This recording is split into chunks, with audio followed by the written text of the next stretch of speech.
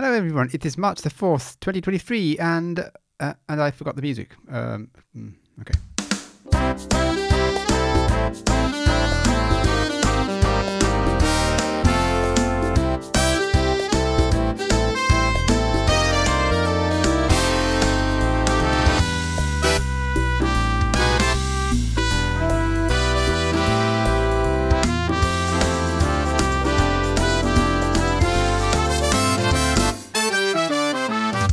Hello everyone, it is the 4th of March 2023 and we're here once more. Hello Room. Hello everyone. Hi. I don't know if you guys know, but Guido has now joined officially as a co-host, so he'll be permanent in this job. And I've been reminded today it's not a job, and he is completely right.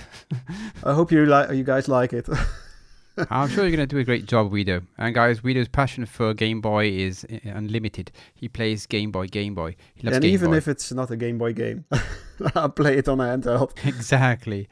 So yeah, how's it been? Well, sort of just very busy with lots of things, and just to make it even worse, I got again the itch of learning something new. So just to feel like my time even more than it is already full.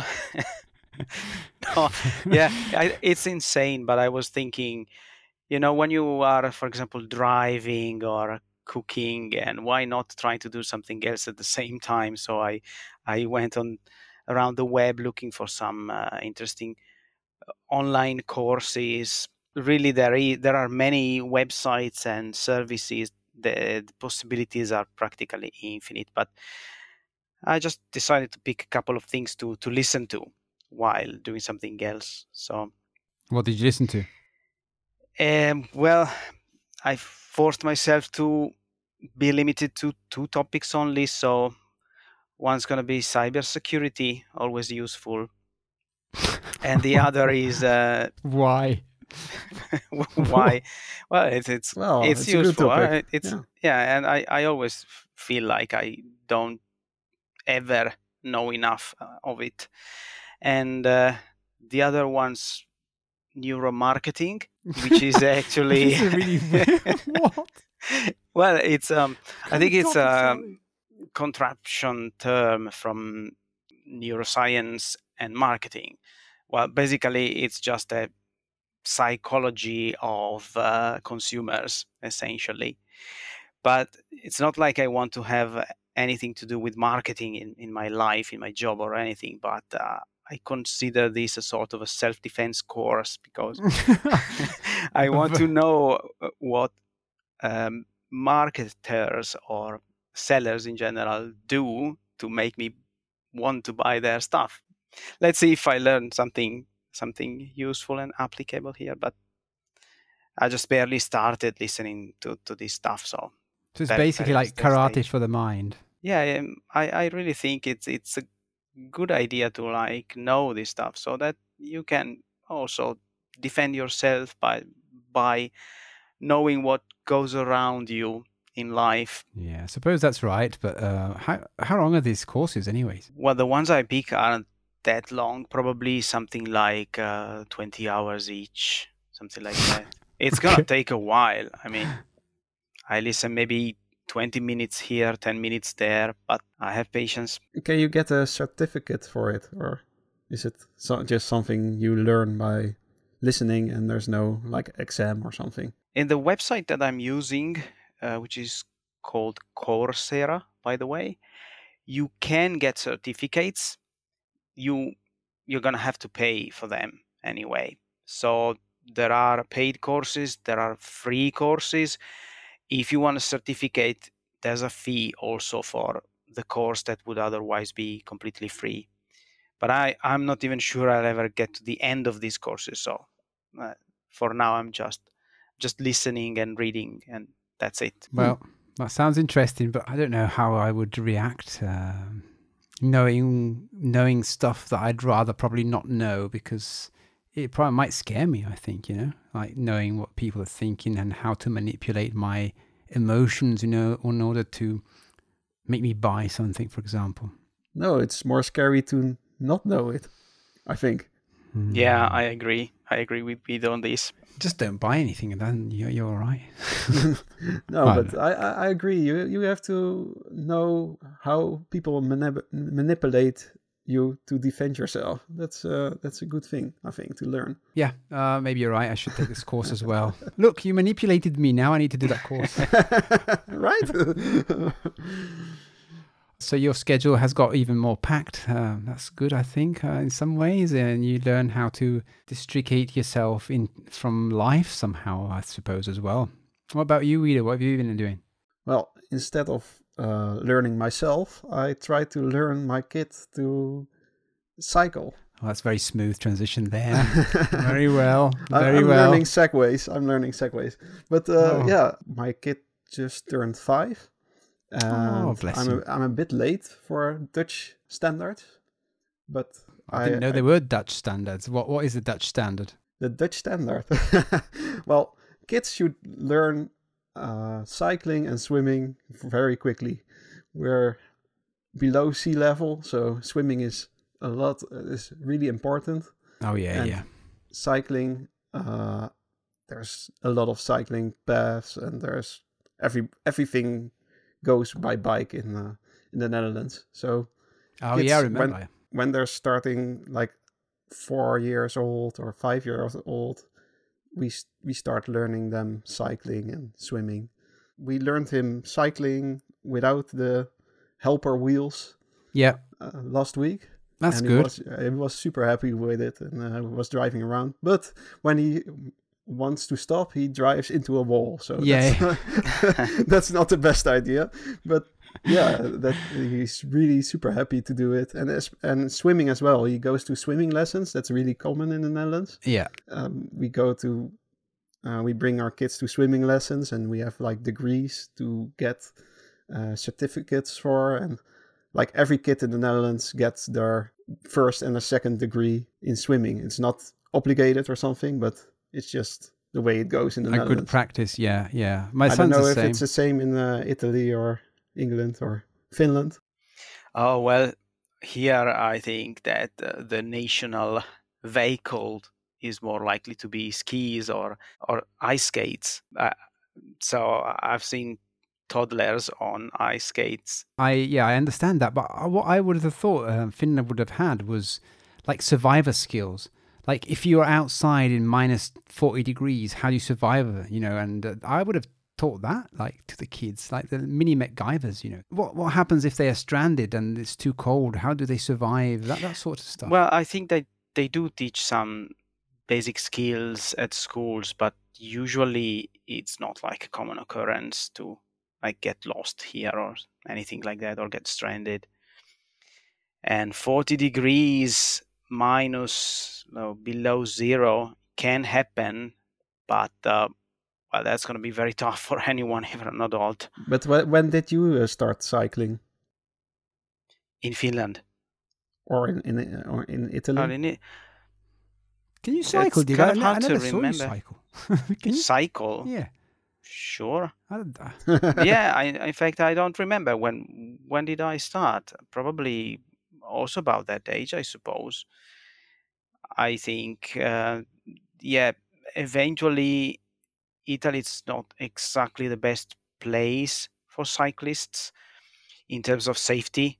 I mean, in terms of... I've cycled in Tuscany and it was crazy. The drivers around there are crazy, and there was always crashes with cars everywhere, and was pretty dangerous. Yeah, I wouldn't recommend it in the city, although in some countrysides, even around my hometown, for example, there are very long, nice cycling routes, but for leisure, not just for getting to some place. That is what is mainly lacking in Italy. Here in Finland, it's quite good. You can go quite everywhere by bike here in the cities. I mean, but so that's okay here. And but usually I would say that here kids are encouraged to first learn to skate. Just after they learn to walk, next thing is skating probably. That's so cool. Yeah, my kids learnt about the same age, and both of them. Well, now there's 9 and 12, and they did stop their swimming lessons. No, the older one did, and he's started again now to finish the course. And yeah, it's interesting that you have 2 degrees. We have like 6 or 7 levels here to go through, which is a bit different. But yeah, we have way more, but like the first 2 are like the normal the essentials kind of degrees thing. you get. But even the second degree has like rescue, swimming, Oh, that's pretty cool. instructions, Yeah, and yeah. also diving, and for I think at least 7 meters. And you also have to swim with your clothes on, just to for a while. That's survival proper. Yeah, it sounds like. Yeah. What have you done, Andy? This episode's a bit late because my laptop died, and that wasn't a great news. I was very disappointed. I spent a lot of money on this Lenovo Legion, and I'm saying it, hopefully someone listens to this and gives me a new replacement, because the graphics card went, and it started all glitching out and freezing, and I was like, oh my god, no. And I've got all the web stuff on there as well, so I had to change the laptop, and the recording was late, and so yeah, that's the story behind this late episode. So that happened, so I had to get something new and get it all set up for this episode. And what I was been doing on the laptop was migrating the site. So I've talked about this before, and I've enabled now the show notes in the back end, and I'll keep this really quick so that the show notes are now possible. And I just need to finish off the front end for them to display properly, and then we can start putting them in. Anything else from you, Diego? Well, yeah, obviously I couldn't resist long before trying, and eventually I gave in and tried the now famous Chat GPT, AI based. And I must say it was very, very interesting, very entertaining in a sense. Yes. And it's quite an experience. I have barely started, but I kind of spent a good part of the weekend just going back and forth the desktop and chatting with it. And What do you ask it? Well, I started with some like warm up questions, so to speak. I asked it about, for example, the weather, and immediately I stumbled upon a response that it told me it's limited to September 2021 in terms of historical data. So it told me it couldn't tell me the weather now, but then it automatically proceeded to tell me how was the weather in September 2022 everywhere in the world, like by continent, and wrote a lot of things about it. And so I started with simple questions like what is the most popular food in the world, then moved on to technical questions. I didn't want to ask about feelings and stuff like I think it's already been done. And generally speaking, this Chat GPT doesn't want to answer that kind of questions. It keeps telling you that it can't have opinions, it can't have preferences. It's just analyzing text and using its own knowledge base to give you answers to that. So it's different than Siri. When you ask Siri personal questions, she or he tries to answer it seriously. But Chat GPT seems to acknowledge that they're a robot. Yeah. And also I've read lots of stories about the Bing beta with now their own AI-based chat, and that's also a bit like Siri, but ChatGPT doesn't want to get into it. But anyway, did you ask it the meta question that you were telling us about last time? Not really, not yet. I had another idea to make things interesting. I decided to ask it to guess something about me. Like I told it that I wanted it to make it like a game or a quiz, so it didn't matter if he was right or wrong, but I asked it if he could guess based on the way I write and on what kind of questions I write, if he could guess my nationality, my approximate age, and maybe even my gender. And first, it really didn't want to answer.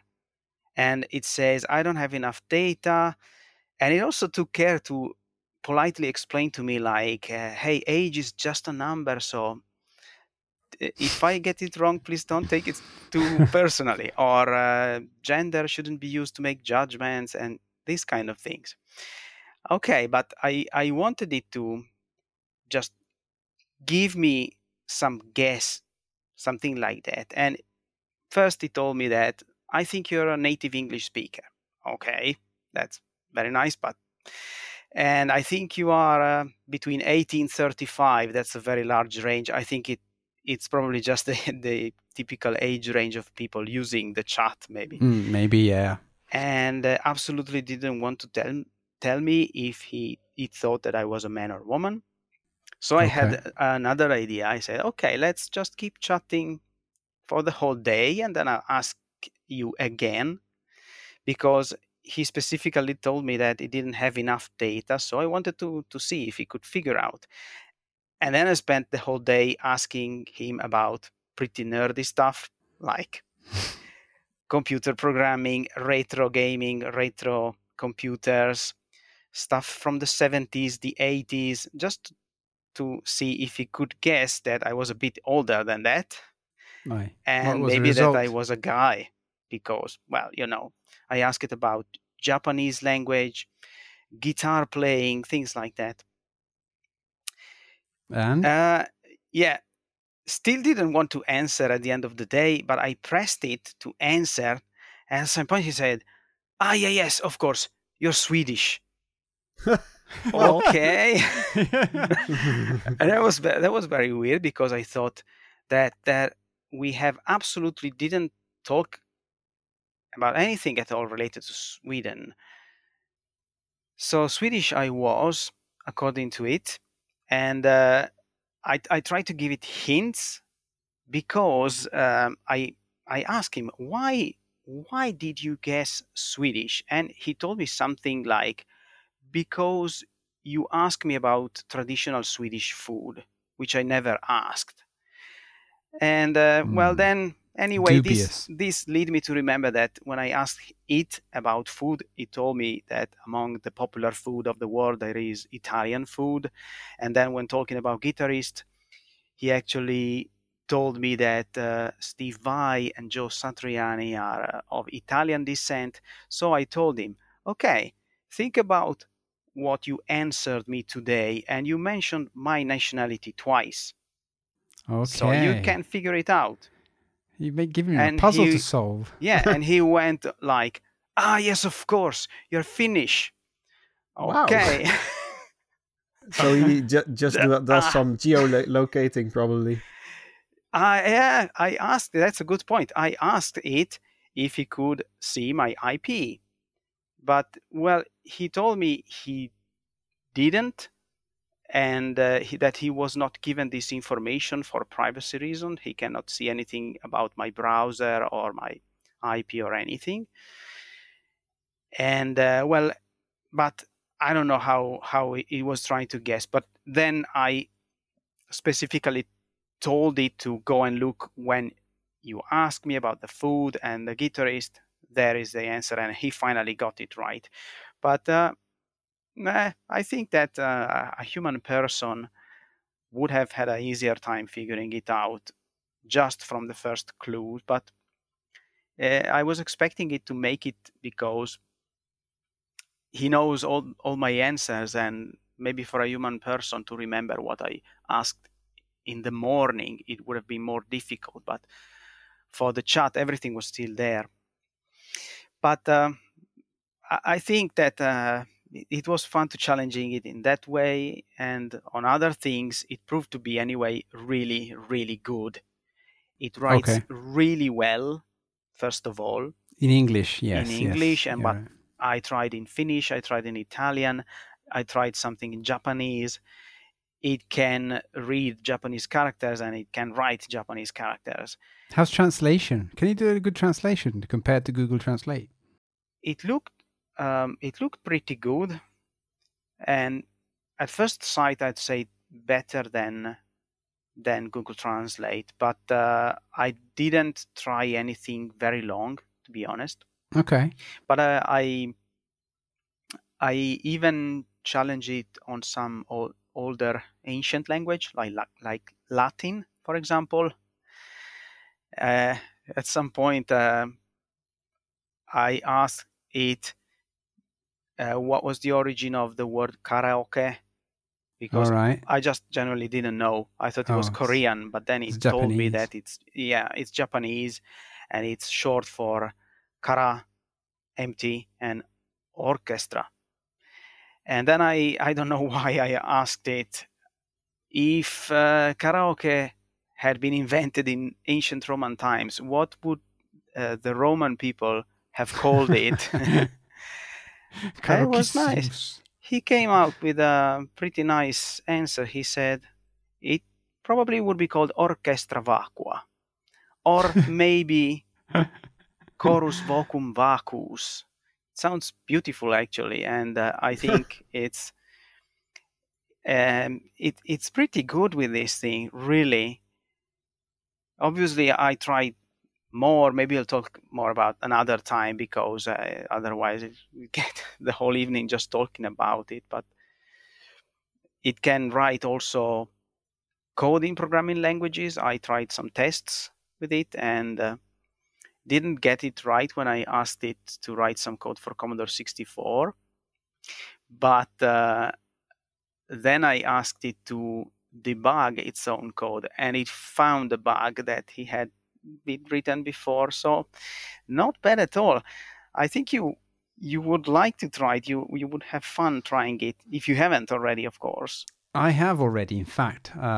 So I won't be very long about this either, but I finally gave in and gave Microsoft my Italian phone number. So they've got that now in order to be able to use it. And I asked it, can you write this snippet of code that does this comparison, or can you make a CSV export from a database in WordPress and stuff like that? And all the code spit out. I don't know if it's right. It looks right, but I have to try it, haven't I?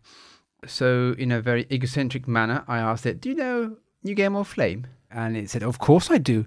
It's this podcast that run by Mike and Jake or something. I don't remember anymore. Joe and Mac. Joe and Mac or something. I was like, what? And then I said, can you list me the episodes? And then he lists the episodes, but nothing to do with New Game or Flame. So I don't know where he got that data. So I started inquiring, do you know what the website is? And he gave me the website, and it was correct. But then I said, but where did you get the information for the episodes? And I found out that way that its knowledge base, as I call it, with Chat GPT is limited to September 2021, when New Game of Flame still wasn't a thing. Still, there might have been another show called New Game of Flame, which apparently talked about retro games unexpectedly somehow. So that was quite fun. Guido, what else have you been up to?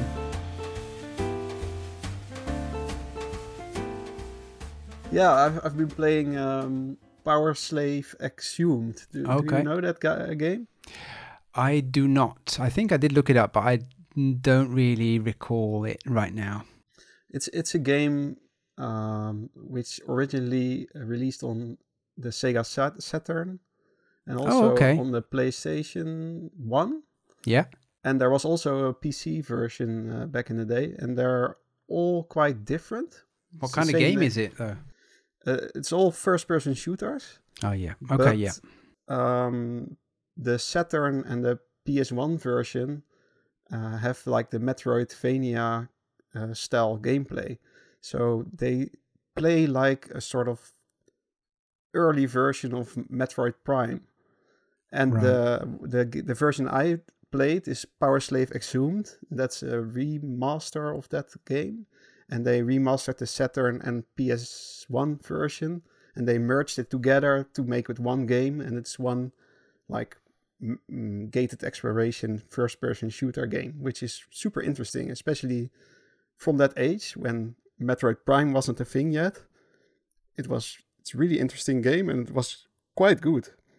So you have to find items, for example, an item where you can jump higher, and then you can go back to level you already played and go to places where you had to jump higher to get other items again, and you have to find stuff.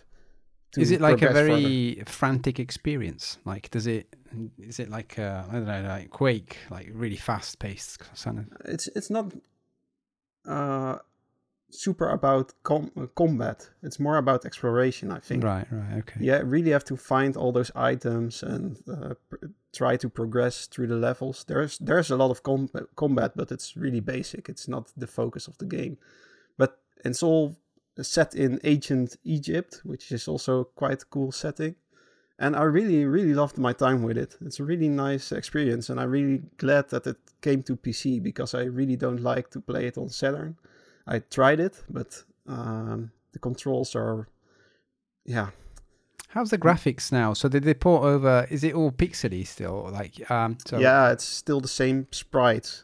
The resolution of the maps is higher, but the sprites are still the same. The UI they changed so it works on higher display resolutions. Yeah, but yeah, it's pretty much the same game. Right, so they didn't like up they put like anisotropic filtering and that sort of stuff that wasn't there that time. No, luckily no. Okay. I like the old school look of it, and yeah, it played really well. It's really recommended, and really like a diamond in the rough, I think. Okay, sounds cool. Yeah, and for this show I played another Metroidvania game. Very excited about this one. That's Lester for Commodore 64. Yes. Yester. Lester. Lester. That's also a gated exploration platformer like Metroid games. Yeah. But this is a side-scrolling run and jump and shoot platformer.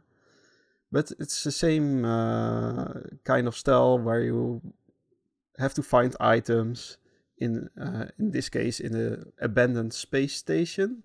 Yeah. And you have to find items to progress and go back to places where you've already been, and with that item to progress even further.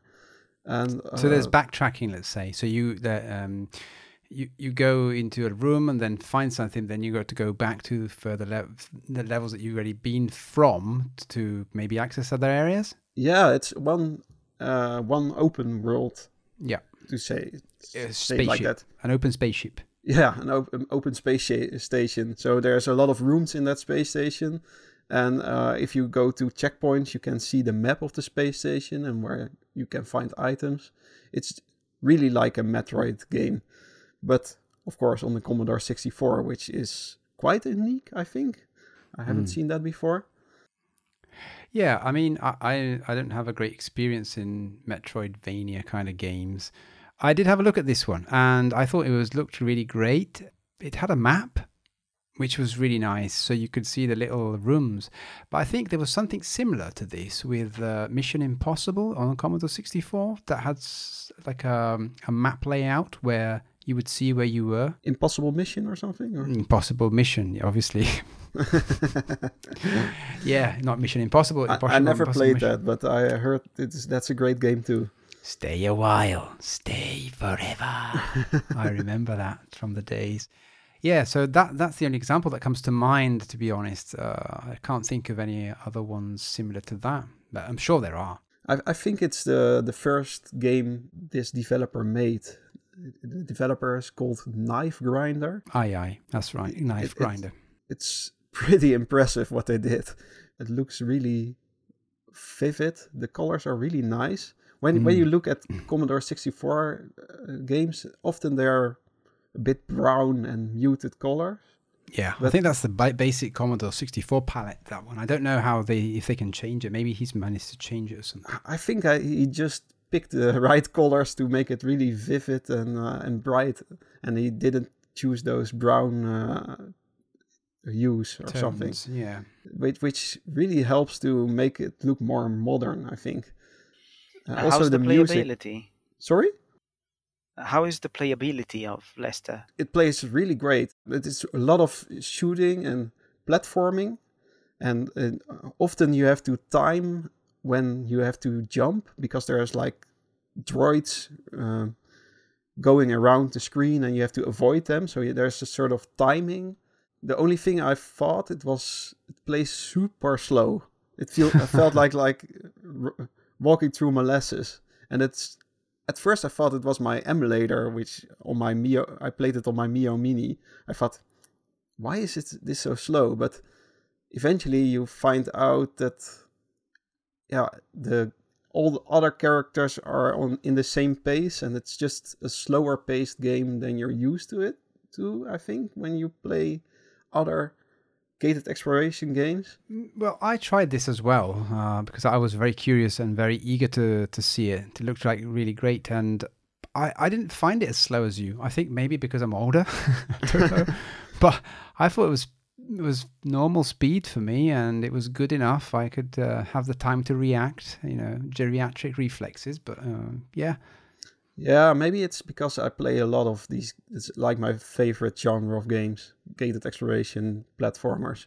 So for me, this felt like a really slow one, and I had to get used to that. But other than that, it played great. There was no problems with hit detection, which often is with these homebrew games. So I didn't have problems with it.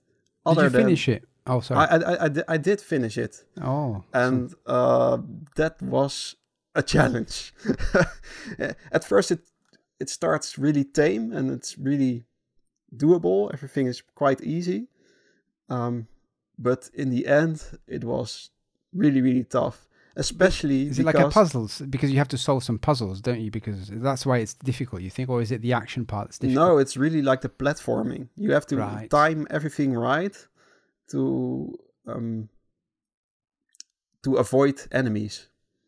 And those enemies are often like you can touch them twice and then you are killed. And also you only have 3 lives, which is really abnormal for gated exploration platformers. Normally you have infinite lives and you respawn back to the latest checkpoint, but this even had life, so that makes it even harder.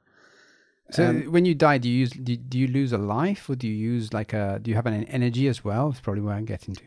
Yeah, you have like an energy bar. You can also upgrade that. So I think you start off with 2 hits, and you can upgrade that later with 3 or 4 hits. I think that's the maximum. Yeah. I'm with you. And you also have lives, which you can find in the game, but that's also really limited. Maybe 4 or 5 lives. It's a hard game, seems to me. Especially the end. It's really, really tough. And I was quite happy that I had save states. So it doesn't help you like saves without save states. It doesn't have any mechanic inside that allows you to save natively. Well, there are those save stations which are sort of checkpoints. Right. There you can also buy upgrades for your weapon, and you can see the map. Yes. At that point, that map seems very big. Is there like a fog of war sort of thing, so where you can see a little part of the map but not all of it? Or do you see it all immediately? You only see where you've been. Where you've been. Oh, fair enough. Okay, I'm with So okay. I think you see the outline of the map, but not what's in there. Yeah, I think there were little lozenges, little pills like representing the rooms, the adjacent rooms. Yeah, I think so too. So how long was that overall, like in terms of screens, for instance? Approximately. The site says 60 plus rooms. So okay. That's quite a lot. But normally when you have a Metroidvania, you have like maybe 6 upgrades to progress further. But this one has maybe 3 really. So one is that you can walk through slime or radioactive fluid, something like that. Okay. And can't remember what the other were, but it wasn't many. So normally, so that says it's not that long, but yeah, especially to get through that final section of the game, It will take you a while, especially if you don't have save states. Then I think you have to start over the game several times to. How long did it take you with save states, more or less? I think I spent 2 hours. Maybe? 2 hours. Okay, with save states, so probably at least double that if you're not. I try to not cheat with the save state, so I saved at all the save stations. Yeah, and then got back from there, because you can always just with save states it's really easy to cheat. Just go back. Yeah, just every obstacle save and then load it when something happens. But I try to not cheese the game and play it easy. But yeah, especially the end of the game is tough. But good challenge. I think not unfair. Not unfair. Okay. So if you save on one of the save station and you reset the game, does it remember then, or do you lose it when you reset the game? In my case, it didn't remember. But okay, so it's just for that instance of the game. I think, but I can't say if it's on the original Commodore 64. Maybe it saves, but that I can tell. I really don't know. I don't know. It's an interesting question. I think Braille Witch did save on the cartridge as well. It had the ability to. So I thought maybe because it was doable, they did it as well. So I think that was permanent in between resets, so you could save. I can tell you, but my Mio Mini with the save states would handle that. Okay. And one thing of this game, what was directly obvious and what's really why I wanted to play this was the really nice soundtrack. I don't know if you heard it. Yeah. I did.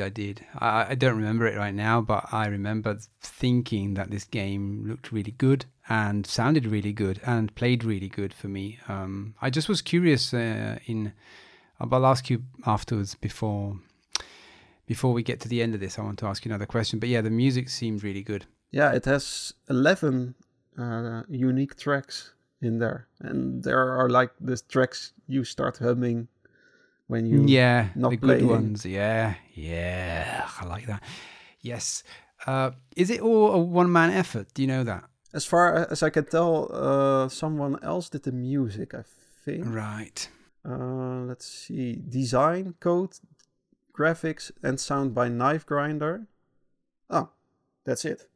He done it all. It says only thanks to Nicolaas Ervik Groeneboom and Andy Hewitt. Oh, Andy Hewitt is from Cheesy Trials. Oh, well, it all goes around. Yeah, I don't remember right now if he was the author of that or another game that we had at the beginning of the podcast, but the name is familiar. Good stuff. So last question for me was like, okay, so you go and find these objects. I recall when I tried it briefly that you can get weapons and stuff. Am I wrong? And then there was like icons, sort of icons representing, weapon upgrades and stuff. Am I wrong? You can find coins through the game, and every time when you go to the save station, you can buy your weapon upgrades.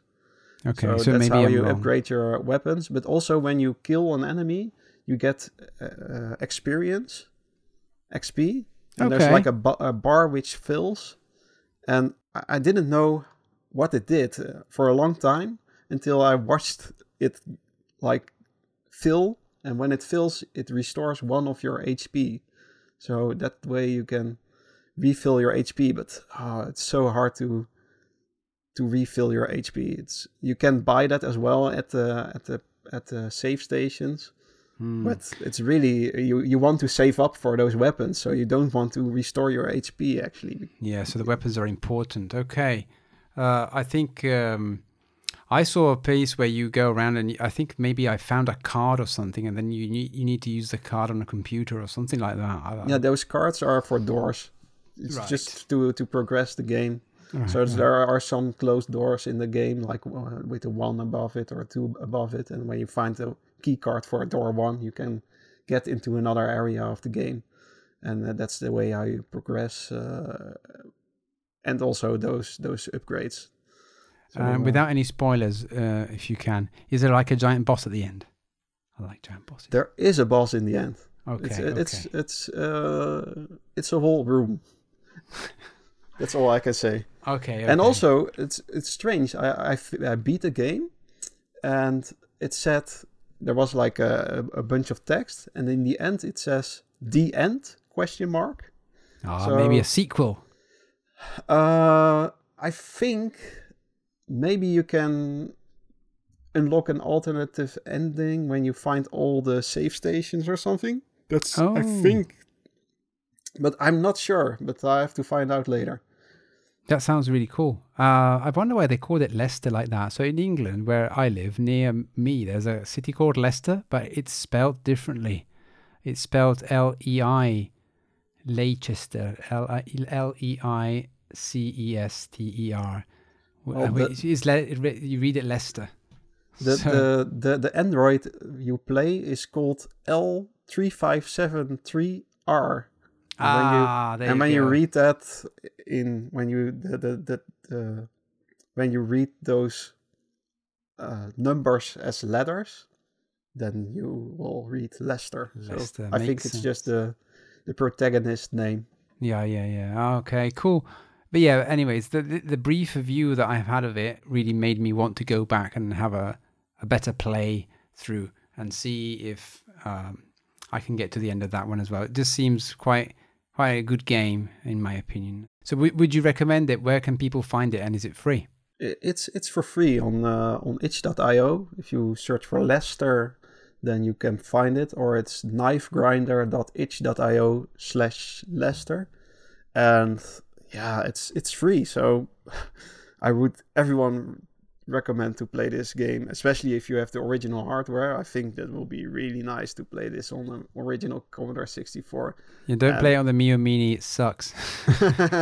No, it's great, but I think it would be something like magic to see this on an old computer like that. It would be really nice. And yeah, I don't have any negatives apart from the slow. Yeah, that's just you, Peter. That's just you. You're too fast for your own good. It's just something you have to get used to, I think. And then when I was 10 minutes in, then I was just used to it. But I can't think of anything bad about it. So, perfect. So it's the perfect Commodore 64 game. So Diego, this one would have been for you, but you've got an original Commodore 64, so you could try it. Have you tried it by any chance? No, I haven't. But it's been on my radar for a while, and now that I got the review from Guido, it's definitely going to be one of the next thing I'm going to try. I have only seen it, some previews, and I also agree it looked stunning and sounded even better. So really looks worth having in your Commodore 64 collection. Do they sell a physical copy of this as well? Do you know? I haven't seen it. Okay. But it's insane that this is free. It's really, I would have asked $5 for it or something. But you can donate if you press download now. It's pay what you want. So did you donate? No, let's not put you in that I'm doing the review. Oh, there you go. You're paying your way. Yeah, no negatives, everyone. So yeah, go buy Leicester. Support the authors so they make more games. That's my motto. Yeah. Diego, what have you been looking at in this past 2 weeks then? Well, picking up from my previous round of gaming, I was looking for more Amstrad CPC games. And I stumbled upon this very recent release of Ramiro el Vampiro, the next episode, because this is already the fourth of a series, if I counted them right. So there's 4 Ramiro el Vampiro? Oh, yeah, at least 4. I think that there are 4 main episodes, but some of those have gotten maybe 2 versions with some minor improvements. Okay, so not anyway, really sequels. Yeah. The latest one is about a month ago it came out, and it's by the Mojon twins or Mojon twins. Not sure how to call them. I suppose they are probably Spanish. Yeah, that sounds like Ramiro Vampiro. Doesn't sound Italian or definitely. English. And all these episodes, they have an English version and a Spanish version, if you prefer. Okay. And by the way, they are also all available on itch.io, and they are pay what you want. Yeah, but I didn't even try the CPC version. I ended up playing the ZX Spectrum version. Okay. And then I continued on with more games on that for the whole couple of weeks. All of them apparently with a horror theme. I don't know, maybe I had some leftover feeling from Halloween. It's been a while already, but this Ramiro el Vampiro got me in the mood of creepy games. And they are all pretty nice. They are essentially platform of the type where you have to collect some items. And this fourth episode is called El Misterio del Papiro, or in English, The Mystery of the Papyrus. And it's all set in ancient Egypt. Don't know what's a vampire doing in ancient Egypt, but all these games always have a humorous tone anyway. They're on the funny side of the It was hanging out with a mummy. Well, of course there are, and he's kind of looking for some scrolls that is torn to pieces, and you have to find all the pieces. But it's a simple platform, but it plays quite nicely. But it's hard, so I wouldn't recommend this to you because I think you'll quit rage quite soon in these kind of games. And there are some pretty hard levels where you have to be fast in what you do. Like, it's not much of a spoiler, this one, because it's quite in the early stages of the game, but there's a sort of trap that you get into, a few screens, in fact, and then you have to get out before the whole screens get flooded with water. And it was really hard for me. I had to try many times to get out of that because you really have to go fast and mistakes are not allowed. Or maybe when you can afford one or two wrong jumps in the whole thing. But if you do more, no, you run out of time. But it's cool. It looks cool. And of course, I wanted also to try a little bit the older episodes, and they all look cool, each one with its own slightly different theme. There's one in the forest. There's one that in more cemeteries, more traditional, creepy locations. But they're all nice. But what's the aim? Sorry, what's the story? The story overall, I think each episode has its own story. Okay. Its own mission or something like that. And but the game itself always plays such that it's a collect them all game. You have to collect a certain number of items. You have characters that you can talk with. Oh, and okay, that's nice. They give you some little quests, or you can bring them items. You can, well, in this particular episode, I think there's an altar where you have to gather coins and then give them to the altar, and then it will give you some items that you can eventually bring to the other characters. But well, the story is just a little bit of a pretext, perhaps not that important. But what is the main gameplay mechanics? It's just jumping. It's essentially move and jump plus gliding while jumping. Okay. Although I think this wasn't in the first and maybe also second episode. They introduced it in the third one, and then this latest one as well. So gliding is necessary sometimes to reach farther platforms. And also in previous episodes, the most difficult thing was for me this mechanic that wherever you are in an open space, the sun wears you down quite quickly. It basically eats up your energy. Yeah. So the sunlight is your main enemy, and that was the most difficult thing in the previous episodes. But in these episodes, there is no such thing, and this is replaced with some special bricks with an eye magical eye drawn on them. When it opens, it drains your energy. When it closes, you are safe to pass. Little bit different, but that's really challenging to deal with in all these games. And as a matter of fact, you only have one life, so you have to be careful. You have a percentage of energy, and when it's down to zero, that's it. It's over. Is this a one screener, or can you go? Does it scroll around? No, it's one screener. Oh, okay. And I guess I'm far from finishing any of these episodes, so I can't tell how many screens there are. But yeah. But it was a pretty good one. And as I said, yeah, they are all very challenging. So you kind of need to be a patient player to enjoy these games. Otherwise, they can be frustrating. Yeah. I can see that. Yeah. And then I moved on to other creepy games from Spectrum. So there's another, a little older, but still 2022 by Rulandu, which is called Bufonada, and it's also available on MSX. And that has definitely a more puzzle side. It's still a kind of platformer, but there you have more of a mental challenge to solve each screen rather than a problem with jumping right or avoiding enemies. And the story, it's quite mad in my opinion.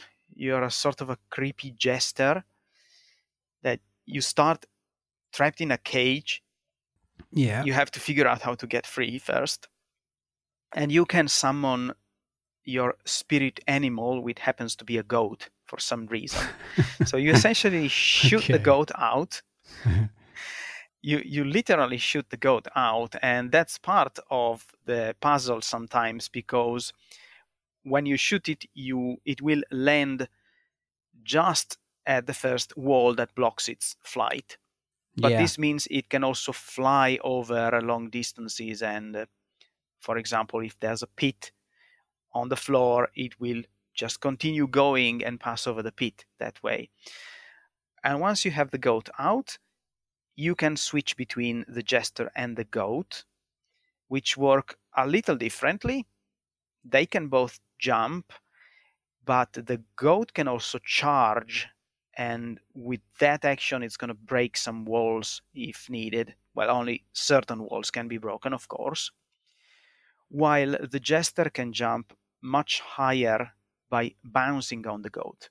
But not the vice versa. So the goat is a trampoline. It acts as a trampoline for the jester.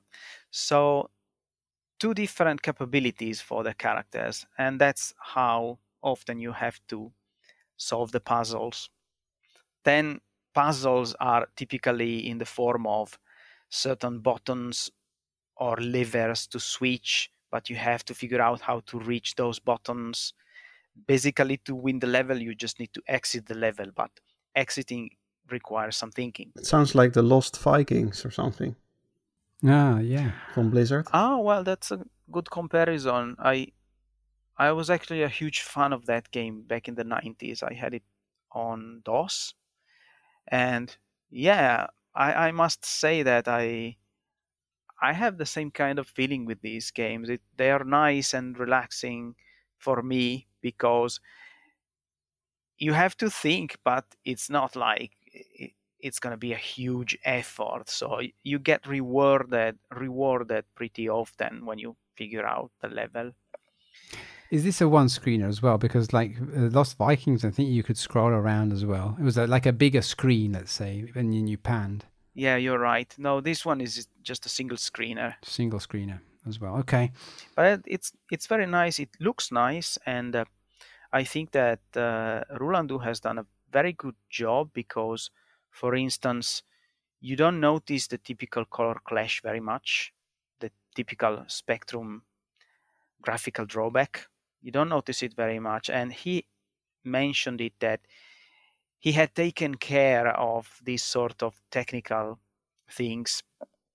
And it looks creepy. I always love these sort of backlight visuals when you see things as if the source of light is not from where you're looking at. So you see, for example, silhouettes, black silhouettes, yes, and of houses, and then you see the little windows lighten up from the inside. I don't know why, but I'm always fond of this idea. Yeah, I get the same vibes. Yeah, I like the same. And Rolando explained that this was done on purpose because he wanted a kingdom set in shadows to represent the perpetual night that plagues this kingdom. Lovely. Yeah, I love it. Little touches, but I really appreciated them. Right. I also quickly tried a demo that's been out also for a few months, still on the creepy side for Spectrum. And also, this is from a Brazilian or Portuguese developer, perhaps. Not sure. He's called Paulo Andrés or Amewex. And the game is called Bruxolico. This is only a demo, so it's very short, and I was able to finish it in maybe 15 minutes, 20 minutes, something like that. Okay. But it has a very unique graphical look. I really love this art style. It really looks cursed. It really does. Cursed, yes. My God. It really does, and it is said to be inspired by some local artists and folklore of Brazil. Anyone can check some demo videos online and to see what it looks like, because I can't describe it with words. It's just weird and slightly creepy. You are some kind of witch, perhaps, with a mask. It looks really, really, really creepy and lovely as well. Very, very beautiful, I think. I think they're really working with that color clash of the ZX Spectrum. Which is really fitting for this game, or really suits the graphics as well. I don't know. I like it's really vivid colors, but all the characters are really creepy looking and weird looking. It's almost David Lynchy kind of weirdness. If you Google Bruxolico, you'll see there are all the imagery that goes around that word is all creepy. So there must be something else behind it. Well, I guess we'll see it when the game is finally completed. But it looked promising to me. It's kind of simple compared to other, and also this one didn't seem challenging at all, but just really the earliest levels. And the mechanic is simply jump and kick. You can kick the enemies, but there's some moving platforms here and there. There are some enemies that shoot you, and the demo already shows some good work in progress there, because there's at least a couple of boss fights, not that complex yet, but these are probably going to be developed further in the final game. There's some static screens, but there are also other horizontally scrolling and vertically scrolling screens. There's some power-ups already along the game, and so it kind of hints at what they're getting it when they finish the whole game. Do we know if this is going to run on a stock ZX 48K, or will it need 128? That's a good question. But well, I don't know. I just was curious because I've got a couple of Spectrums. I wondered if I could play it on them directly, or do I need a 128K one? Any word when it comes out? Yeah. I guess we'll have to wait and see. But is there any date when it comes out, or is there just a work in progress and no any prospect of when? As far as I know, the demo was released in late 2022, and I haven't seen any date of release already mentioned, so I would expect that it should come out this year, but I wouldn't hold my breath for it, because if the demo is just a couple of months old, then maybe they need another half year or something like that. Well, we'll see. Nice. Looks great. Yeah, it does. Really want to try this. So what about you? What have you been playing instead? Well, so I finished Children of Mortar. I probably told you Yay! that already. Great Congratulations. experience. Thank you. Great experience. Highly recommend. I went back to an old, the other game I was playing, which is Red Dead Redemption 2, which is also a fantastic game. You can take all your time. This is a polygonal game, by the way. So I won't stop too long. Another time-consuming masterpiece, probably. It is a masterpiece in a way that I've never seen before, but I don't like the Western setting. I never did, but this has changed my views on it so much that I think I would enjoy now watching Western movies. And the game is just amazing. So many different aspects. The missions are nearly all different. There's nothing, the wildlife, it's too much to talk about in 5 minutes. It's just like incredible experience. And yeah, it takes a long time, but then I stop it. For example, I'm playing the campaign, so I'm not playing online. So maybe I play a couple of hours, then I wait a month and I play another couple of hours. I go on with my, with the missions. It's like a GTA kind of game. I'm sure everyone knows what I'm talking about because it's such a big deal. But it's made by the same guys from GTA. So yeah, it's Rockstar. It's basically GTA Cowboy Edition. Somewhat, yeah. But very nice, very, very nice. I mean, the details is astonishing. Even the cows poop. Sorry, the horses. They got horses and they poop. It's incredible. Yeah, they got a poop, right? Yeah, they got a poop even in video games. Really, really incredible. Anyways, so yeah, I spent some time on that this week and last week. Wow. And then I've been looking at some other games. A trilogy, in fact, Gruniozerca for the NES. And one of our listeners, MT, has done the graphics for one or two of these games. These three games also have just a number to differentiate them. So it's called Gruniozerca and then Gruniozerca 2 and 3. All of these games were originally made for a charity event, apparently called Grammy Tatooine. I have no idea how to pronounce that. Lucas is the author, and he made the first game by himself. And for the second and the third, he pretty much designed all the mechanics and did all the programming. And MT did the graphics and most of the puzzle designs. And the second game, I think, was an original concept by Lucas. And the third game was a lifelong goal of Lucas to turn the bomb defusal minigame from Codemaster's Ultimate Stuntman into a full game. So I don't know any of this, unfortunately. So I'm kind of reading this out, to be honest. So doesn't ring a bell for me either. No, I don't know. I don't know all these games.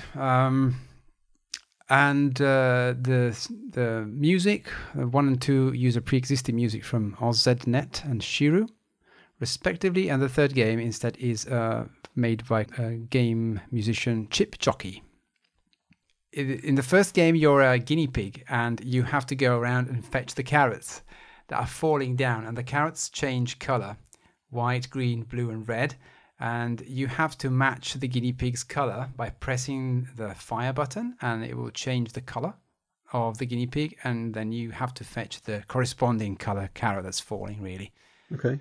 So that's it. That's all there is to the game. The first game is really, really bare bones and simple, yet somehow they've managed to make it quite addictive for longer than I would have expected to be addicted to it, let's say.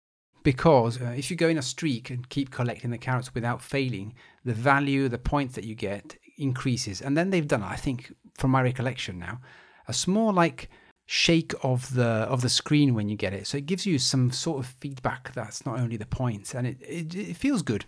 But it's so hard, and the mechanics are so simple that you can pick it up really quickly, but it's very hard to master, I think. Also, the hamster has some form of inertia in a way, so it picks up speed the longer you go. But then when you stop, you start from a slower speed. So it seems to me that way, at least. So that's all there is to this game. There's no end. There's no final boss. You just keep going. Every time you miss a carrot, you lose a life. You've got 3 lives, and then it's game over. When you lose a carrot as well, you break the streak. So you have to start from 10, let's say, like the first carrot, then is worth 10 again, then it's worth, I don't remember, 20, 30, 50, 100 ore, and then it gets to, I think, up to 500 if I recall correctly, or 5,000. I don't remember now, but it's quite good that the fact that they put that kind of chain into it, like makes you want to not fail. Sounds really like simple and short arcade experience. Yeah, in fact, the game that I suppose Diego would have loved. Fetch the carrots. Well, it's a really cute character, the guinea pigs. I always have a soft spot for guinea pigs. Yeah, there is a theme behind all these games. Have the same guinea pig. I see. Seems to me. They love guinea pigs. It's probably really hard to make a sprite of a guinea pig. It's like guinea pigs don't have any shape. It's like just like a sausage. Sausage or salami with ears or something. Yeah. But they really did well with this sprite. Yeah, I think so too. As much as I've had some guinea pigs, I wouldn't know how to draw a guinea pig myself as, like a sausage, especially with pixels, it would be very difficult. Yeah. The second episode in the series, the Gruniozerca 2, is a little bit different and a bit more there's more to it than the simple basic concept that the first was. So it's like a one-screener platformer puzzler. And the aim of this game, similar to some other ones that we've seen, is fetch the key and get out. And you can see the hamster sideways on this one. And you have to climb objects and wall parts, let's say walls, to get to the key and then go to the door and in order to get out. There are some carrots around the screen as well that are bonus points, so you have to try and get those as well. And the unique mechanic in this is that you have, like, I like to call them like Tetris pieces. They look like Tetris pieces that are around the level, and you can get them, and then you can summon them in order to reach places, which creates quite an interesting puzzle mechanic that happens there and then, and you can vary this every time, and it might work if you put the Tetris pieces in other places. There's probably different ways to complete the level, I'm guessing, but it is very challenging, very challenging. It looks fun. It's like a side-scrolling game. It's maybe a little bit like Witch and Whiz or something. Yeah, I was thinking it's a bit of a crossover, like Witch and Whiz and Pio Pao in the same kind of environment. There are, I think, total of 24 levels, and you can see them at the top, like Pio Pao, like it's like a little bar, and every level you go past, a hamster hops on. And I think there are some special levels. When you're jumping from one platform to the other, the guinea pig also has some space. So I had some trouble with that, especially in the beginning. I couldn't really understand how far it would go and if it would cling to the actual walls. So if you jump, you can reach a place maybe without putting a block by just jumping, because sometimes he hangs on it and pulls himself up, a bit like Prince of Persia, if you want. Very agile guinea pig.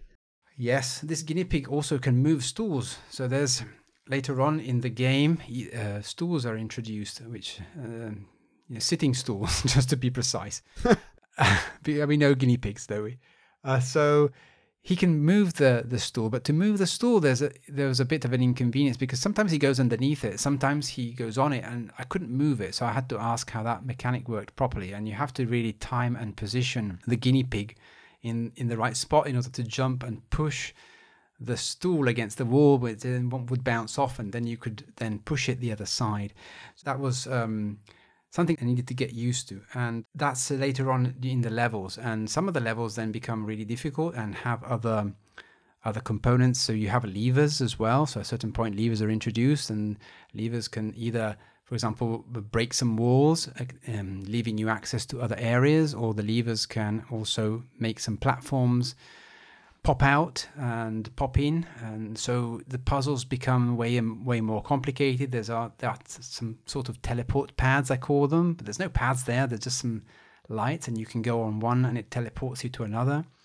So you can kind of have an idea of how this is kind of working out. Like it's like a very complete puzzle game. And those carrots, are they doing anything when you pick No, them it's up? just points, just extra points. So you can complete the Just game. extra challenge or something. Yes. You can complete the game, and with all the carrots, or even if you don't get any, I think it's still fine.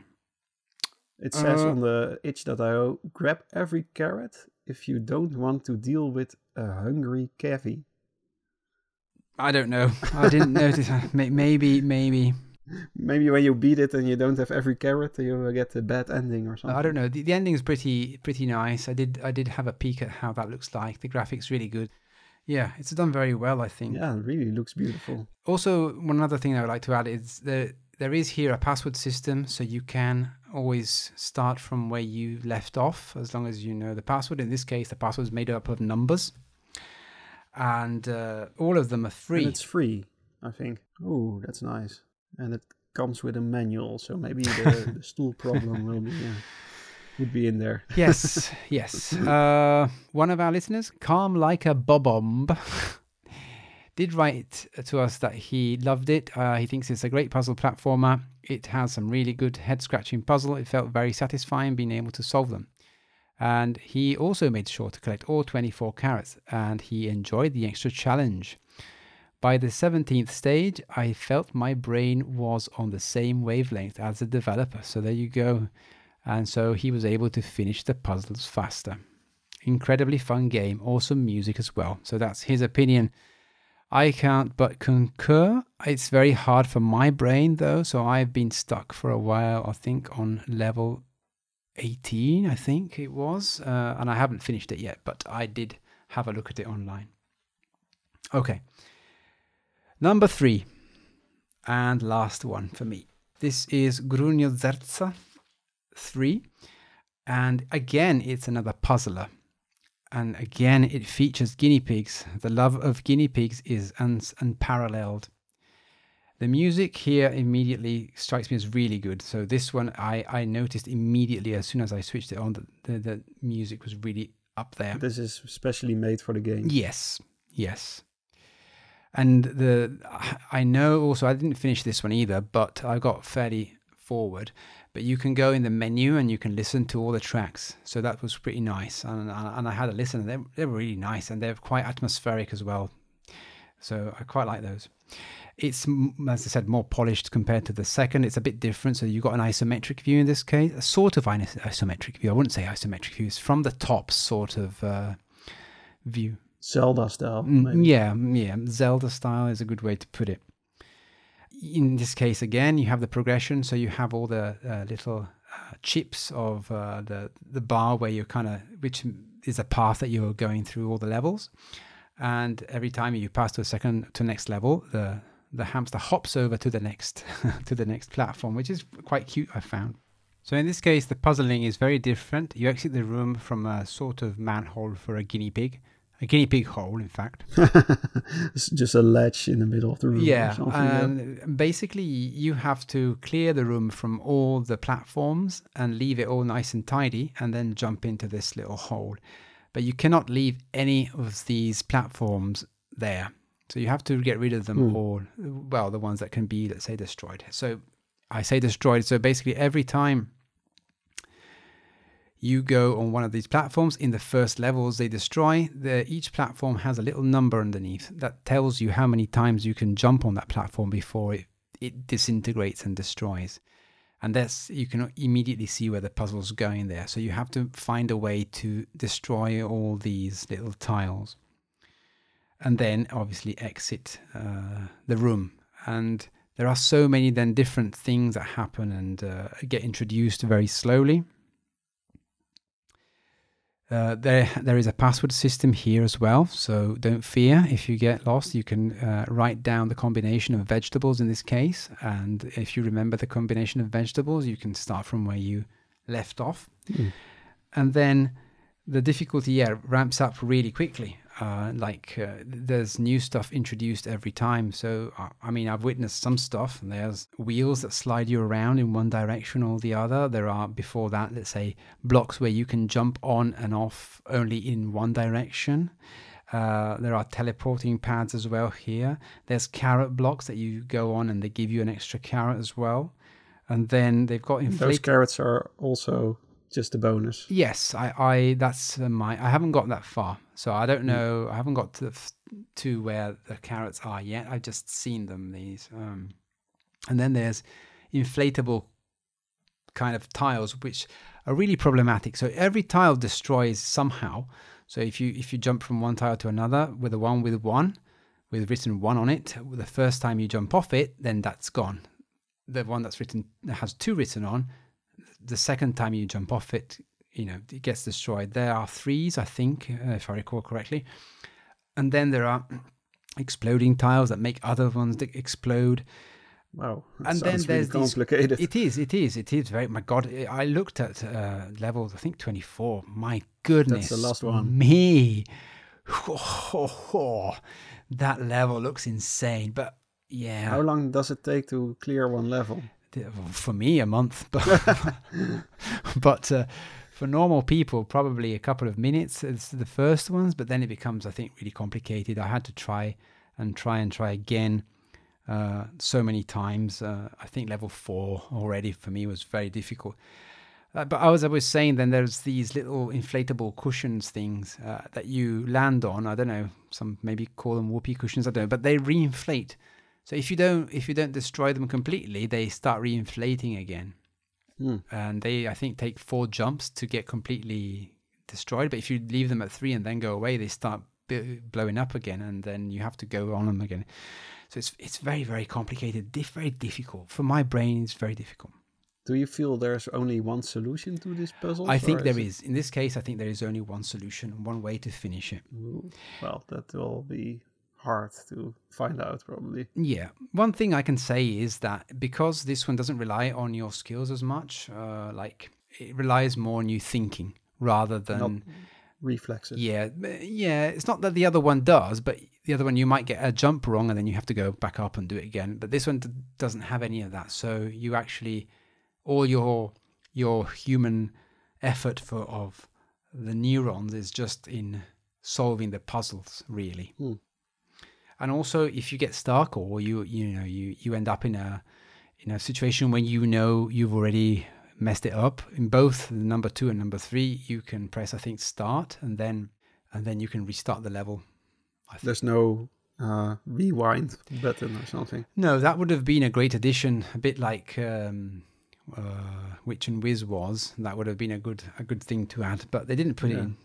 Like I can imagine that if you spend like 15 minutes in a level and you do one misstep, you are really bothered with resetting the whole level. Yeah. But if you say there's only one solution, then you must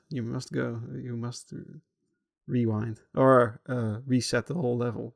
That's not really fun, probably. Yes, you're right. I mean, there's a hidden mechanic, not hidden for me, but and I explain why in a second. So if you do the levels a lot of times and you keep failing and restarting it, the game kind of picks up on it and says, there's another guinea pig, a black one, that says to you, hello, if you want me to show you how it's done, I can show you.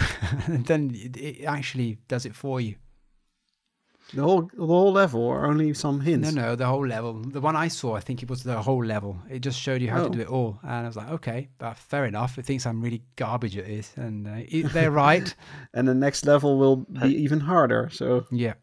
But it shows you, but you still have to do it. Yeah, then you have to remember it. But if it's a short level, it's okay. But when you get to light level, over, 15, 20, there's stuff everywhere, wheels, it's just a screen full of stuff. But if you know the solution, it seems to be quite easy. You just jump in a couple of places and the wheels just take you everywhere. Everything explodes. It's quite nice. It's a bit like, playing, what's it called, billiards or pool. And you know exactly the angle and all the balls go in. You have to have that kind of knowledge. It's really good.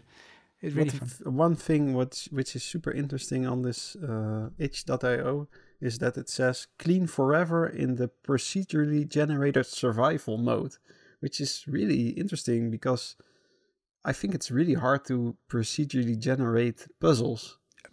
True. I did not try that. You're completely right though. How can you generate puzzles on the fly that actually work and don't lock you up? It's beyond me. very difficult.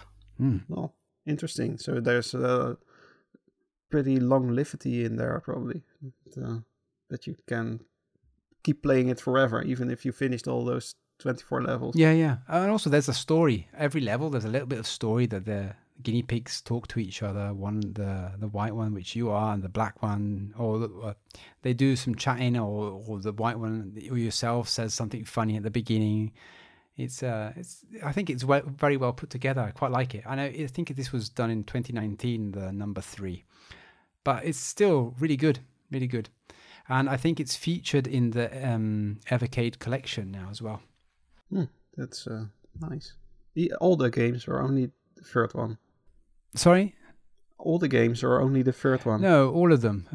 He says that the games only had a very limited cart releases for the original charity events, but they're working on getting a physical NES and Famicom release and of the trilogy ROM.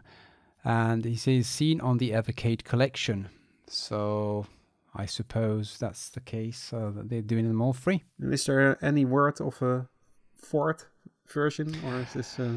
No, not that I know. I could have asked that, but I don't know. I don't think they are. But who knows? The fourth must be even more complicated, even more puzzly. Yeah, and they're all completely different after all. In fact, one is the first one is the most different, like for me, and then the other one are two puzzles, but they're slightly different from one another.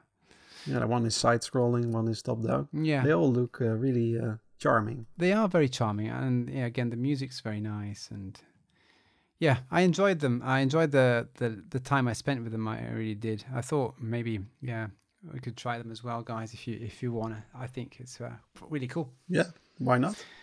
All right, should we have a break? Yes, let's do it. Okay. All right. 234 here, ready for takeoff. Just put new game mode frame on while I'm in flight to keep myself entertained. Roger that. New mode frame is on. All is good to go. Proceed.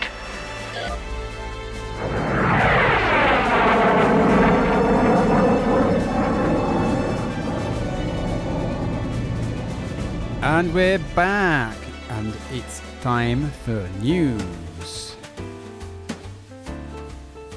Okay, well, I think that this is probably going to be very old news when we air this episode, but for me, undoubtedly, the biggest news of the last few days have been the announcement about Google Bard. So Google is also soon going to offer its own artificial intelligence based services, and unfortunately it's not really publicly available yet, so we're going to have to wait some time, but I think that this could be another huge thing coming. That would be fun to... is that also a chat bot? Probably, yes. I'm not sure because, well, very few people have actually seen it. There's a closed beta, as far as I know. It would be great to let Google Bard chat with Chat GPT. Yeah, definitely. Have a first AI battle over some topic. That'd be amazing. To be honest, I tried to have Chat GPT argue with itself, because you can open multiple chats and have parallel discussions, and I think it can't see the other one. But, well, I didn't manage to make it argue, really. I tried to frame the things like, please suggest me a question that I should ask another AI-based chat. Oh, God. Yeah, but okay. First of all, it always just tends to... Yeah, but you have to make them discuss some political question. Or yeah, something. that's a possibility. Or when we get both two different systems, we could ask, what do you think about the other system, or which system between you and the other do you think it's best? So, and then just copy paste the answer into the other chat and see how it reacts, because I would expect that they would both try to win the argument that they are the best one. So that might be fun to watch. Yeah, but Chat GPT doesn't know Google Bard yet. No, it doesn't. Definitely, it has this cutoff time of late 2021, but eventually at some point they... But so what happened when you tried to make it argue with itself in the end? Yeah. I couldn't. It just It just agrees didn't. with itself. Oh, but makes sense, wouldn't it? Yeah, yes. These AI language models and in artificial intelligence entities, let's say, I always imagine them as highly sophisticated, and there's a lot of stuff going on behind the scenes with these sort of chatbots. And I'm wondering if they run on quantum computers or if they run still on, normal computers, the ones that we have been used to. I don't think there are quantum computers out there yet, which... I'm pretty sure Google has some. And also Facebook. I think I saw some articles of them having them, but I don't know how they use them. Well, I think one question, not sure how big relevance it really has, but it might be that even running certain algorithms on those quantum computers might be very energy consuming. So they, not sure if they would want to run too much on them. I don't see much problems perhaps with the Chat GPT at the moment. There are times when it looks busy and it tells you that please wait a little bit because now too many people are trying to use it. Yeah. But for instance, I have also tried DAL-E, that is still part of Chat GPT environment, to speak. That's the image generating thing, yes, right? Exactly. Yeah. It's the image generating. And there you have a limited number of images that you can request. And it does take longer than the chat to give you some output. So I kind of think that they are limiting because they might actually cost some non-negligible cost to them. There's an engine called Stable Diffusion, and you can download that on your computer, and it runs the AI algorithm to generate images in the same way. So it actually runs on your laptop if you want it to run. Okay. That's interesting. Obviously, there's also one called Unstable Diffusion that I am not going to go into, but you can all guess what that is. That runs on NES. Yes. It's interesting. It would be really interesting to know also if it's not running on a quantum computer, can a quantum computer run it, and would the answer be different? That's another interesting. I've never understood quantum computing, so I don't. I cannot imagine if it would be different or not. Maybe it's the same. It's been a while since I delved into quantum computing, so I can't answer that for you, sorry. No, it's okay. It's okay. So, Google Bard, when is it going to be released? Do you know? I don't know. For the public, no? It's been announced, but I don't know when it will be available at large. All right. So, watch the space. We'll have a look at it for sure when it comes out. I'm very interested to see if it does better than ChatGPT, which, incidentally, today helped me out solve an rsync issue that I had with the website. That was pretty cool. Anything else? For me, well, yeah, there was a small news that caught my attention. That was actually on the Italian news, but it comes, I think, from some Switzerland-based company, if I remember right. There's something they're releasing called Aegis Rider, which got my attention just because it reminded me of Aegis Sonic. Do you remember that software for music for Commodore Amiga back then? Yeah. But it's got nothing to do with it. This is just basically augmented reality helmet for motorcycles. Oh God! Okay, it sounds dangerous from the get-go. I guess it's a challenge, especially for aging riders. Oh right, for aging. Aegis riding. Well, it would be good to know if it actually requires you to be in very fit, so also might be necessary to be of appropriate age, not too young, not too old to use it, because augmented reality during driving, well, it could also be a bit dangerous, I would like to see how they pull it off from a safety point of view, but I think it's it's a quite exciting idea. I what haven't is had. displayed on the augmented reality? Just your speed, or because that There could be are safer if you can see your speed and you don't have to look down when you're on a motorcycle. Maybe that's safer. And yes. I'm pretty sure it shows speed. maybe it also displays, for example, GPS, so you can navigate easier. I think it could be safer if you just don't have to look around. It's definitely supposed to be an aid that improves driving, not an obstacle. No gaming on for instance, while riding. navigation is very likely to be one of the feature, and then I think it shows suggestions about lanes and trajectories that you can follow, like to optimize your drive and to reach your destination also in the safest possible way. That's pretty cool.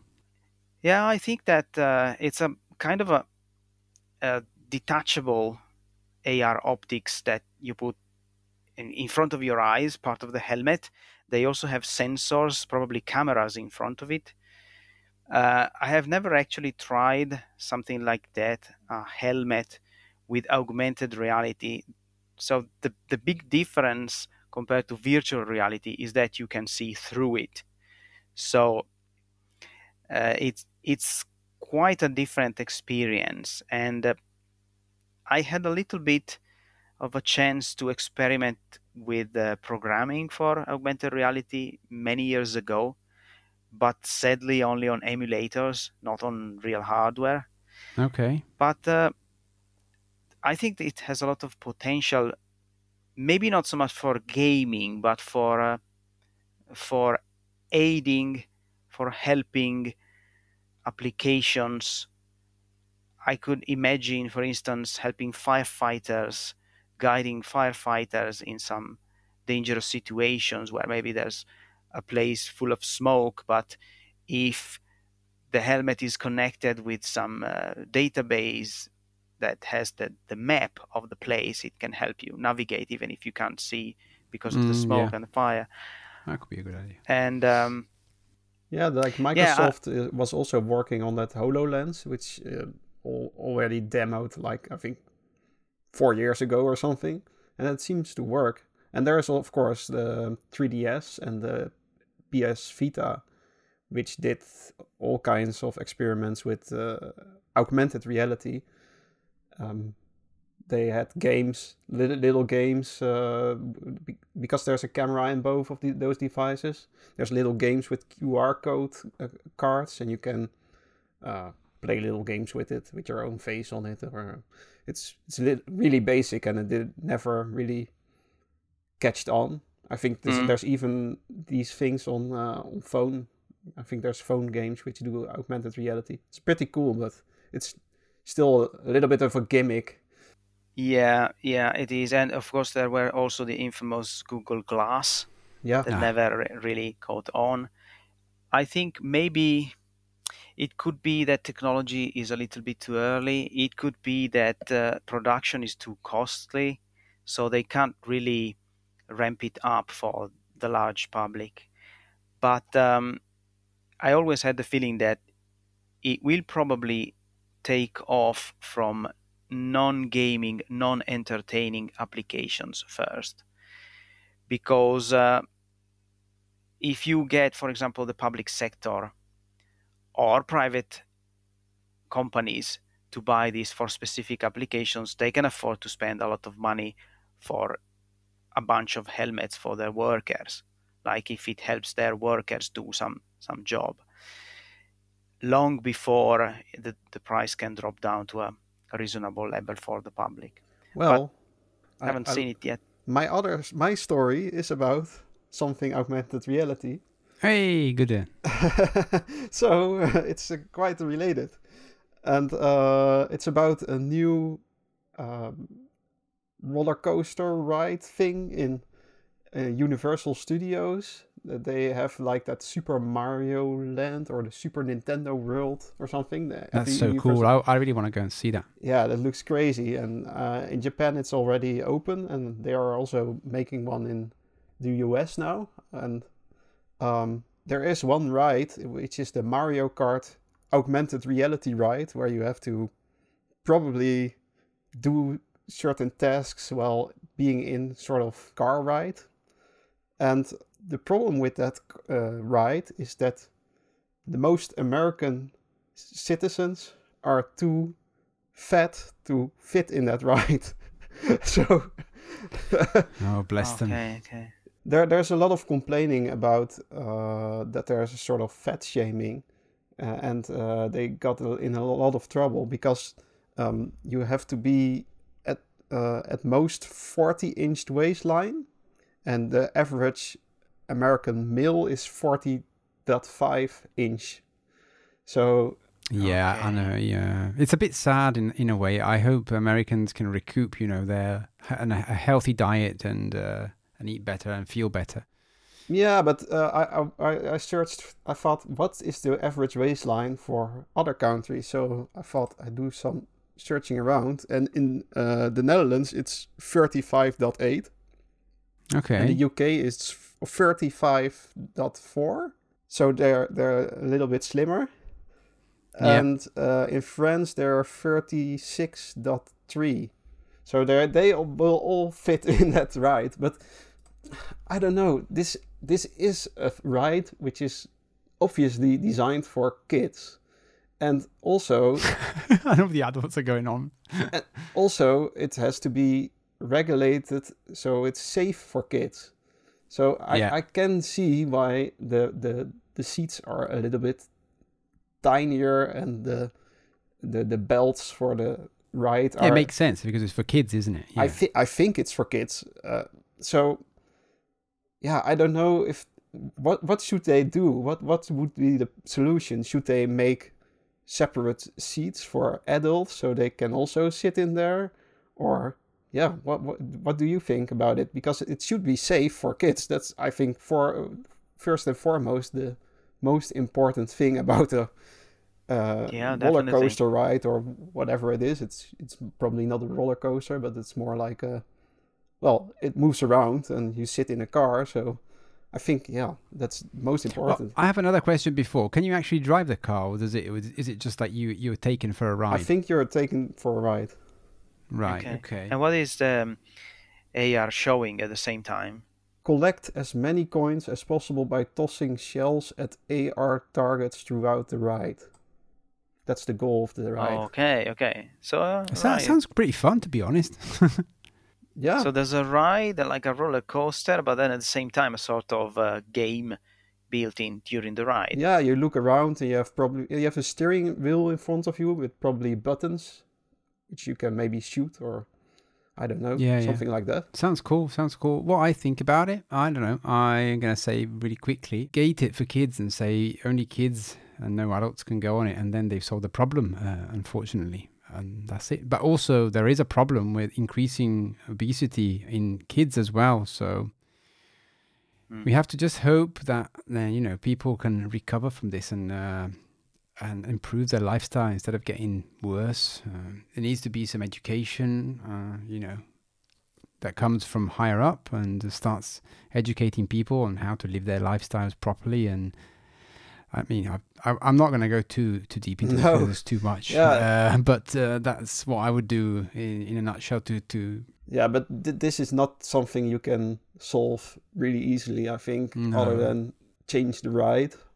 Or you can't blame the people now who want to go into that ride. So it's just a strange problem to have. It's a strange problem to have, and not a good one to have as well, because however you want to resolve it, in my opinion, it's going to cost you a lot of money. Either you change the cars and then you have to spend the money to change the cars, or you gate it for kids and you lose the money from the adults. Yeah, and it's also not inclusive anymore. Yeah, exactly. What do you think, Diego? I think you are making me depressed. On a less serious note, do you think that if I get motion sickness from the roller coaster and motion sickness from augmented reality, do you think they might cancel each other out? You should try that. Maybe that would be then my favorite ride ever. Or double it, or cancel it. It's a bit of a gamble. Yeah. You have to try once. Or you come out destroyed or perfectly happy. Exactly. It's of course really sad that people are not allowed to go in there. But on the other hand, there's a lot of child things where you have to be a certain height and you can't go in there either. So there's lots of regulations for different rides. How tall you have to be, how old you have to be, and if you've got some heart problems, you can't go. So there's lots of regulations already. So I don't think it's not the best, but it's one of the many. Maybe if you're over a certain height, you can't go in there anymore or something. If you're too tall. Yeah, maybe that. That would be better than measure waistline. That's just a little bit too confronting for a lot of people, probably. That's the whole problem, isn't it? You make people face the reality of facts sometimes, and they don't like it.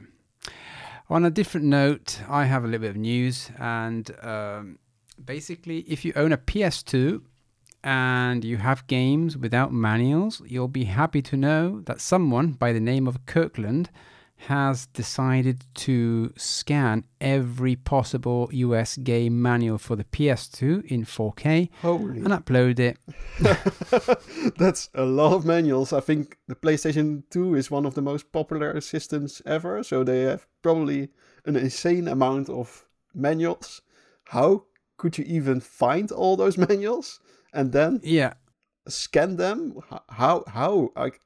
I can't just... Yeah, I know. It's insane. I don't know how long it took, but it's a massive undertaking. So this news is on Kotaku, and I think he wanted to preserve all this stuff, and he did it with this Kirkland guy did it with a very, very homemade scanner.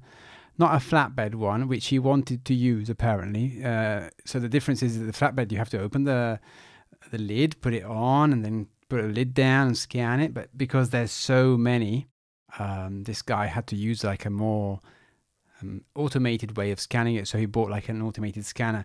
But the results are not to his liking as much, let's say. So he says this is a functional preservation, but not exactly what he wanted. And then he went down a rabbit hole trying to understand what is the best resolution. Should I do it in, the best maximum resolution where every file is 1 gig or something like that per page? How big would the archive be? How big is the archive now? You have to wait a second because, well, it's roughly 17 gigabytes as it stands now. Well, that's okay. And before that's compressed, so it was 230 gigabyte before it was compressed, so it's quite a big one. And it's 1,900 games that he's preserved up to now, let's say. So basically all the catalog, and I think he spent a load of money on the games to actually buy the ones that he didn't have the manuals for. So he spent like $8,000, 40 grand on his own US PS2 collection. 40 grand? Yeah. What the... Well, it's nuts, isn't it? Like also he grabbed basically every new release when they got down to $20 or less. So he bought them all, but that's like 800 releases that he bought at that price. That's an insane amount of money. Yeah, that's. I don't know, but it's incredible. But what do you think about nowadays? There's hardly any manuals anymore, and I always get really sad about it. And even I saw a screenshot on Twitter from someone who bought Dodgeball Academia for a Switch. That's a game. Okay. And, he opened it and there was a manual inside. So the first thing I did was order a copy for myself because I thought, wow, I want to game again with a manual. That's an awesome choice to do. Like, I buy a game just because I want a game with a manual, no matter how good or bad it is. No, yeah, it was already sort of on my radar, but that was like the final straw that I thought, okay, now I have to get it. It's just so sad that all the manuals are gone, and it's also, especially now, everything is digital. I know. And when you buy physically, you want something special out of it, and I think that manual, that's a nice part of it. Yeah, especially if you go back to the times, like, you know, I've got as I said before in some other episodes as well, I've bought Baldur's Gate original, and then that's got inside a map, a big manual. It's very complete. It does give you a sense of satisfaction. Yeah, but it's also when I remember that I got a new Game Boy game as a kid, and I opened it up, and I couldn't play it yet because my Game Boy was somewhere else, but I could at least look into the manual and watch all the characters, and there's a lot of nice character art, and nowadays that's all gone, and it makes me really sad, actually. It is a bit sad. Are you a manual lover? That sounds really wrong, sorry. Do you like manuals, Diego, or do you not? Yeah, I had the same feeling as Guido here, that sometimes it was good, like as a kid when your gaming time was up and you had to go to bed, but you still had the manuals that you could bring with you and read that and maybe figure out something new that you didn't notice. At least in my case, my instinct is always just to fire up the game and play before reading the instructions and then maybe figuring out something later on. But it's definitely something to miss from the old times. Yeah, for sure. And this guy did it all by himself, and then I think he tried to involve other people, but he wasn't very happy. So I don't know how many hours he spent. I don't remember now, but a lot of hours and late nights to scan all these manuals. And I think you can find them on archive.org again. It's a lot of stuff. If you like manuals and you want your digital manuals back. And to be fair, I mean, he has a point, doesn't he? So there are some games out there that if you actually want to read the manual, and there is no scan of it, they cost a lot of money nowadays. There's one that they mention in this article. Chrono Trigger is about $200, and if you want that manual and no one scanned it, then you have to pay $200 to read it, and I can understand someone who cannot afford that nowadays. Yeah.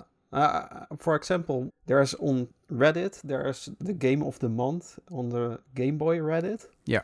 And every month they play a game. Mm-hmm. And sometimes I think, okay, I want to read that manual of that game. But sometimes it's just, you can't find it anywhere. It's not out there. The manual is not online, which is really strange, actually. Why isn't that online? And I'm happy people are doing this. I hope he gets something out of it, other than satisfaction.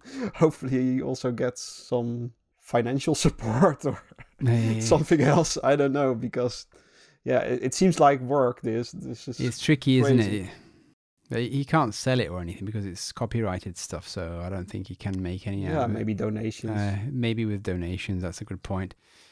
Yeah, I had the same experience where I was trying to look for a manual of Warcraft, the first one for PC, but besides the front cover and the back cover, you can't find much.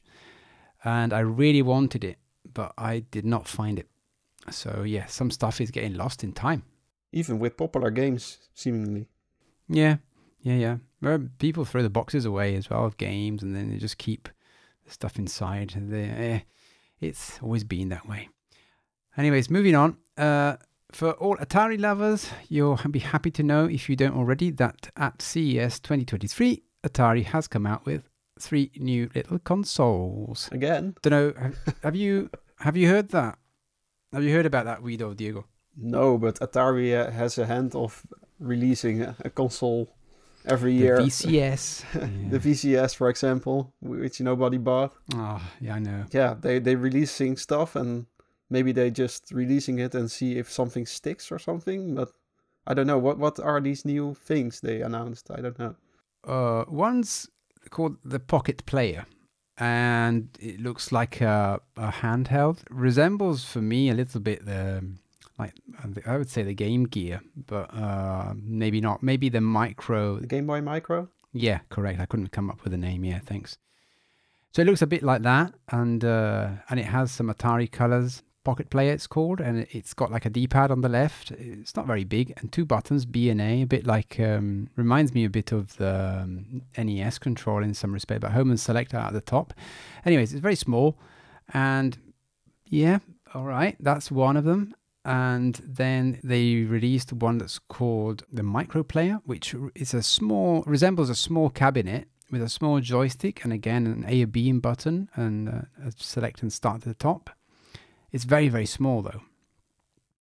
And then I think the star of them all is the Game Station Plus, which I must admit, it does look interesting. I don't know what I think about it, but it does look legit. It's like a big black slab of plastic with two big buttons on, with an icon, power and home. And then it's got two joysticks, and the joysticks look really cool, I must admit even that. They've got 3 buttons on, and then they've all got RGB sort of, I don't know if it's the lights or if it's just a sticker, but it looks like it's got a rainbow sticker around it or some lights, I don't know. And yeah, it looks pretty cool, that one. I'm not sure. So the speculation that's come out is that this last one especially is going to be playing games from the Atari 2600, 7800 and some arcade games. No new games. I don't think so. I don't know. That would be interesting for our show. So these are really like throwbacks, or how do you say? Like the mini consoles. Devices.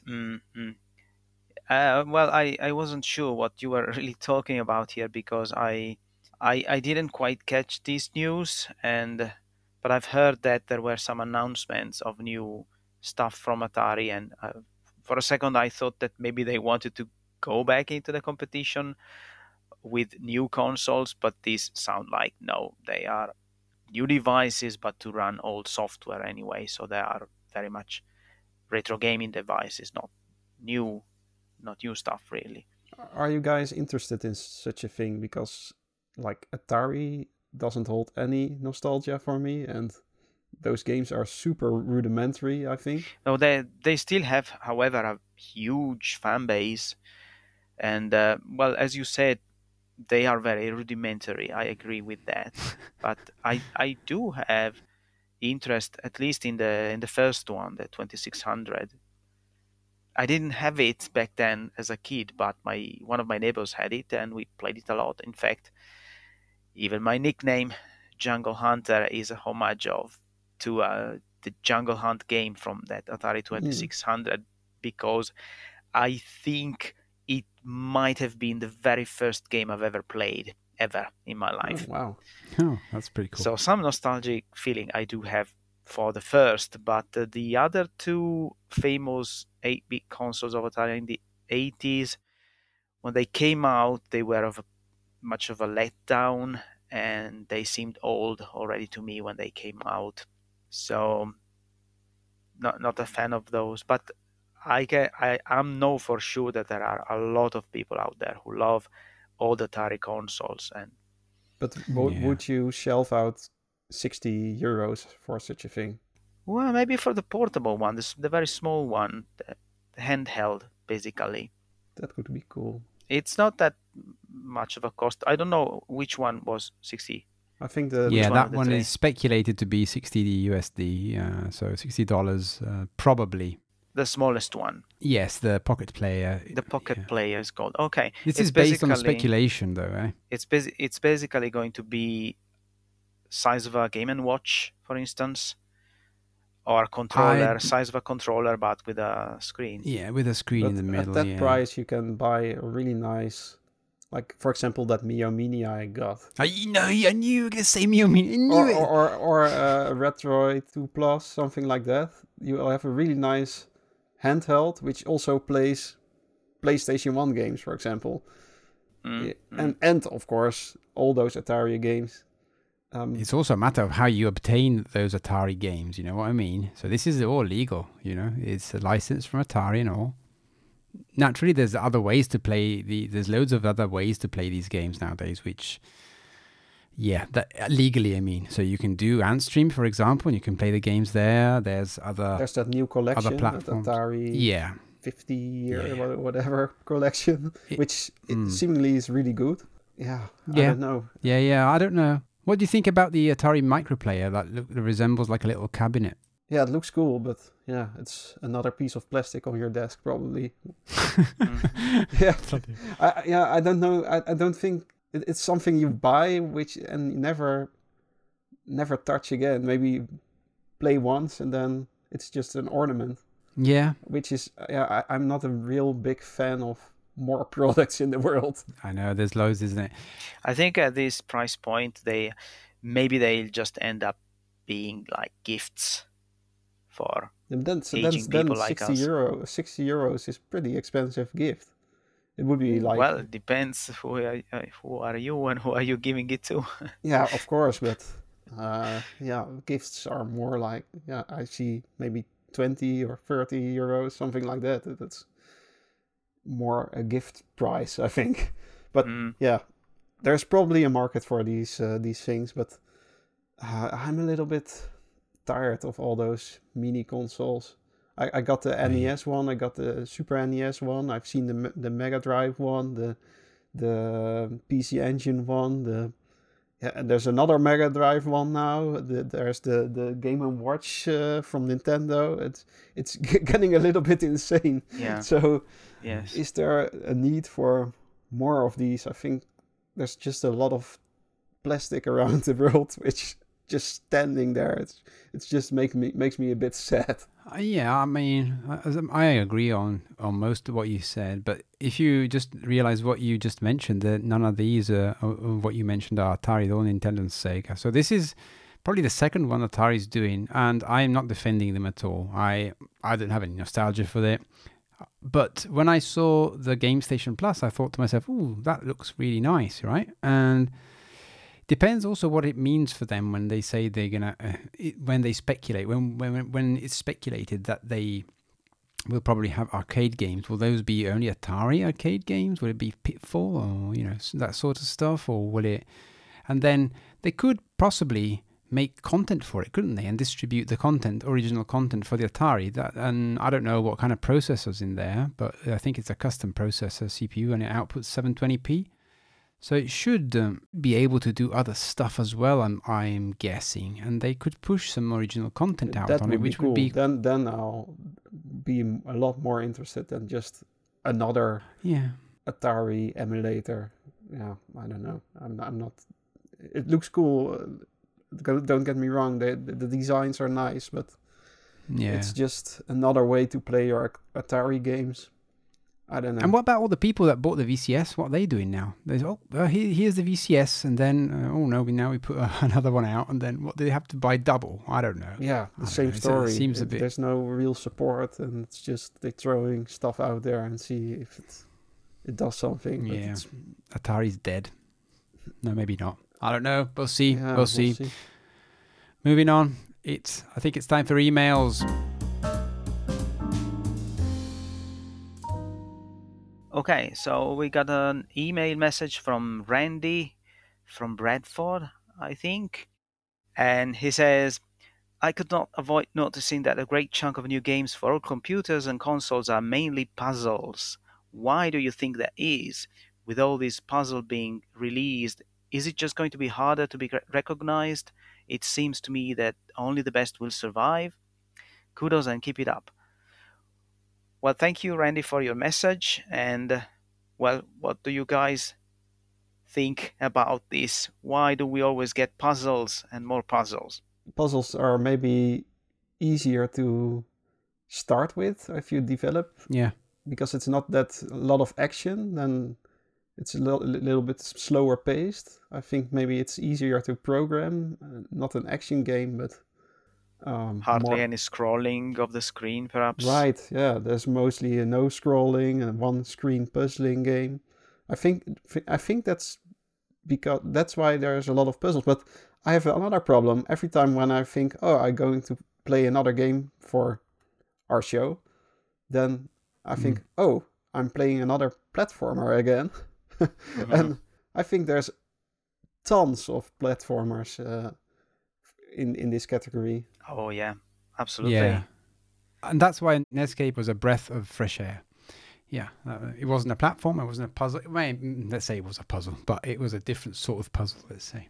Yeah, but just like this episode, we brought 4 platformers and 2 puzzle games. So it shows it's a lot of platforming and puzzling, but luckily there's people out there doing other stuff as well. these two genres are my favorite game genres, probably, especially when they are combined.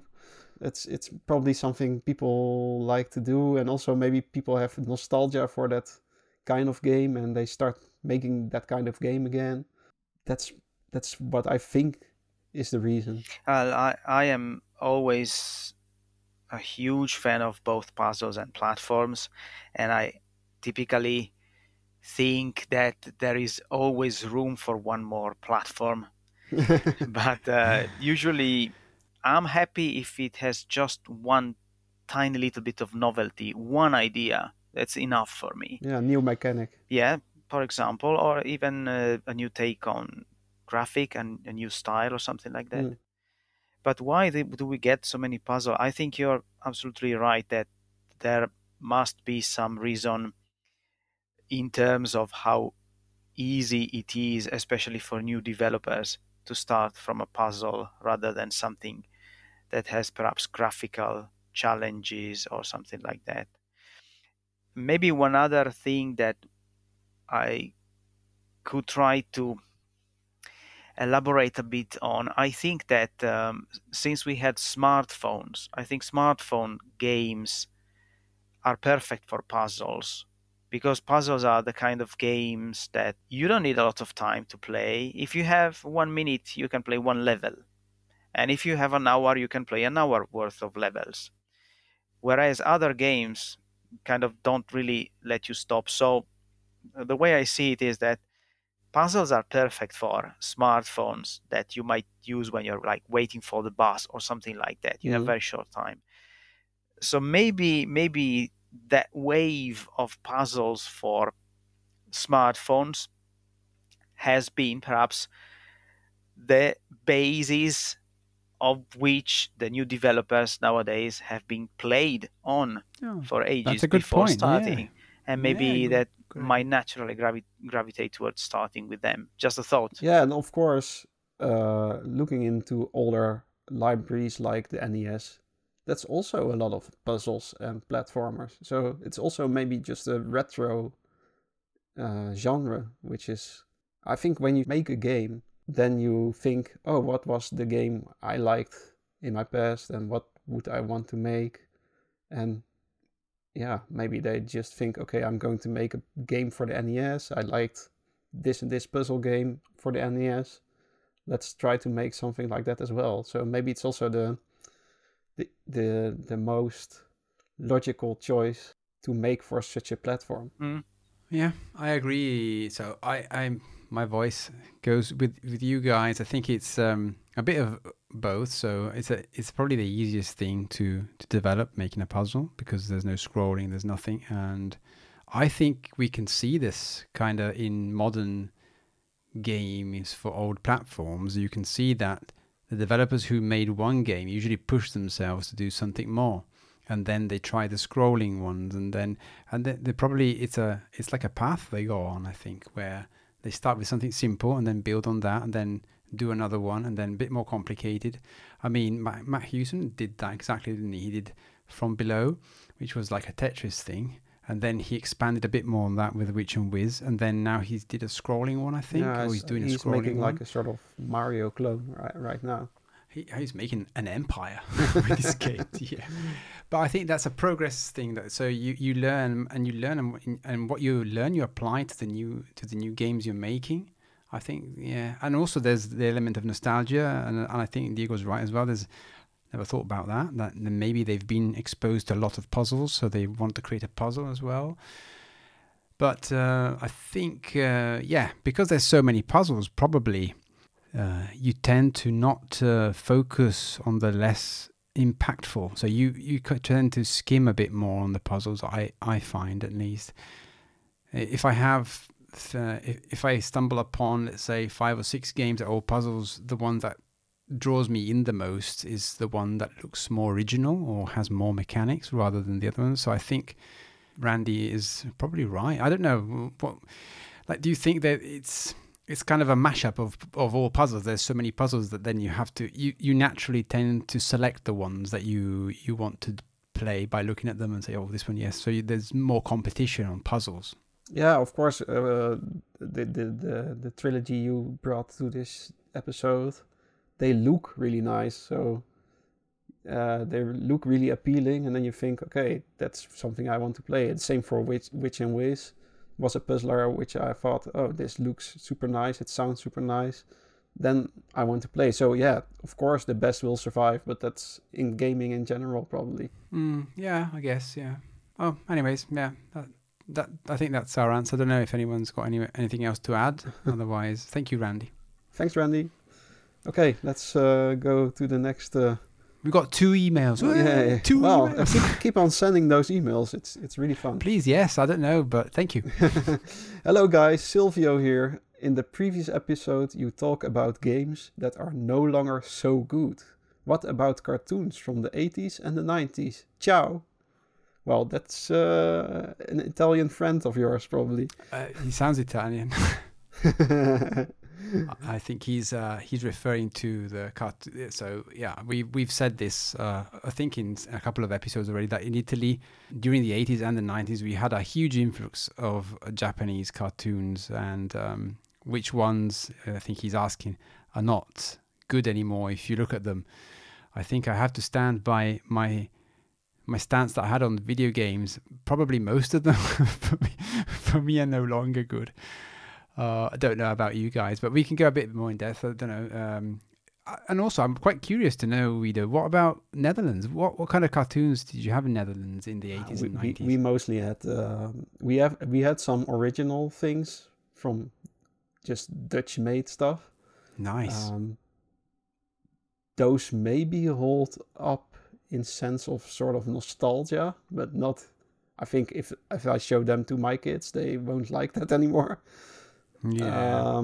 But other than that, we had all those cartoons from the US, which are only made to sell toys. I think that's an interesting point. Like the maybe Teenage Mutant Hero Turtles. Oh, don't say that. There's a large fan base. They'll come under your house with pikes. I actually have one here. It's standing right behind me. Oh yeah, I can see it.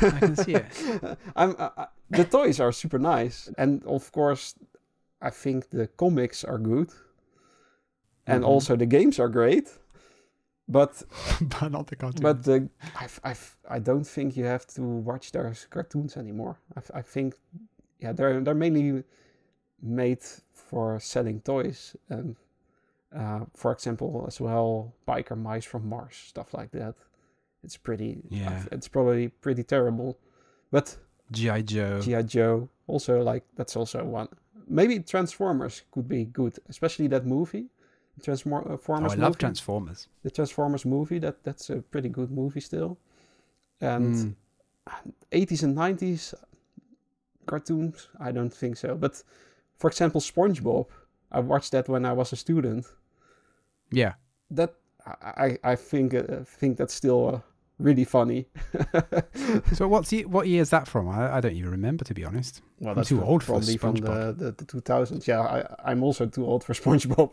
But when I was a student and I had something to drink, it was really funny. Especially if you compare the English SpongeBob episodes with the Dutch episodes.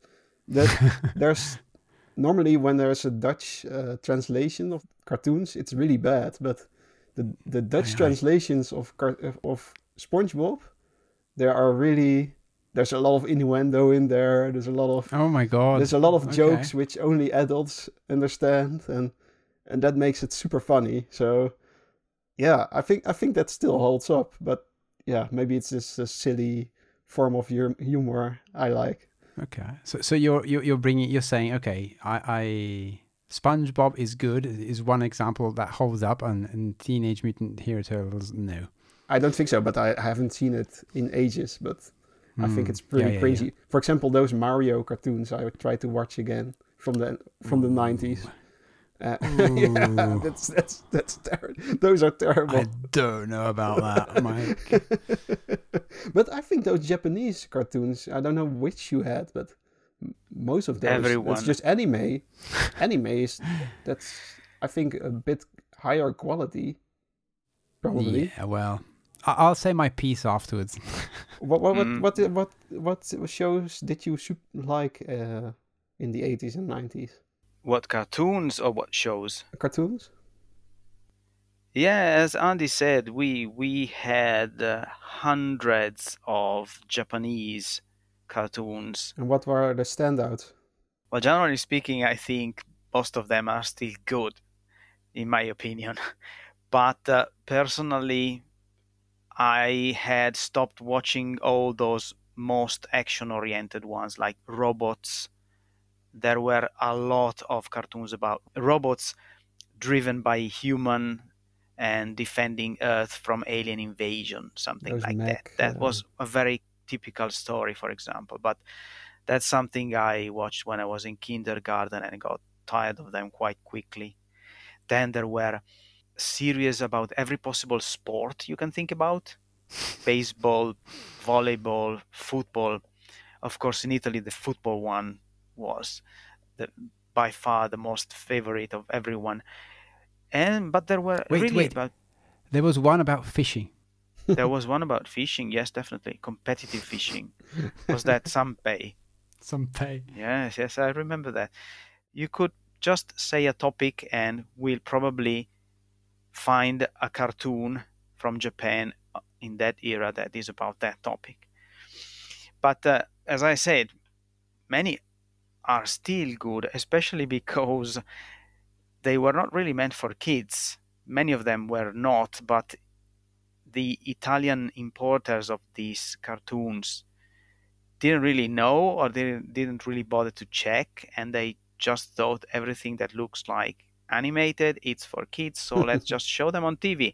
And then we ended up with the scandals because some of them were talking about very serious adult topics. And then on the news, on the newspapers, people were arguing, oh, these Japanese people let their kids watch this stuff. But that's not what they do. They weren't meant, although not all of them, for kids. were those And now that translated or they were translated, and in some case they were even butchered in the translation because they didn't want to talk about what was really happening. Yes, so, they were censored and cut as well for that reason. Yeah, and they had a completely different meaning, and it didn't really make sense in the end. It was quite funny. Yeah, in some case they totally turned them around.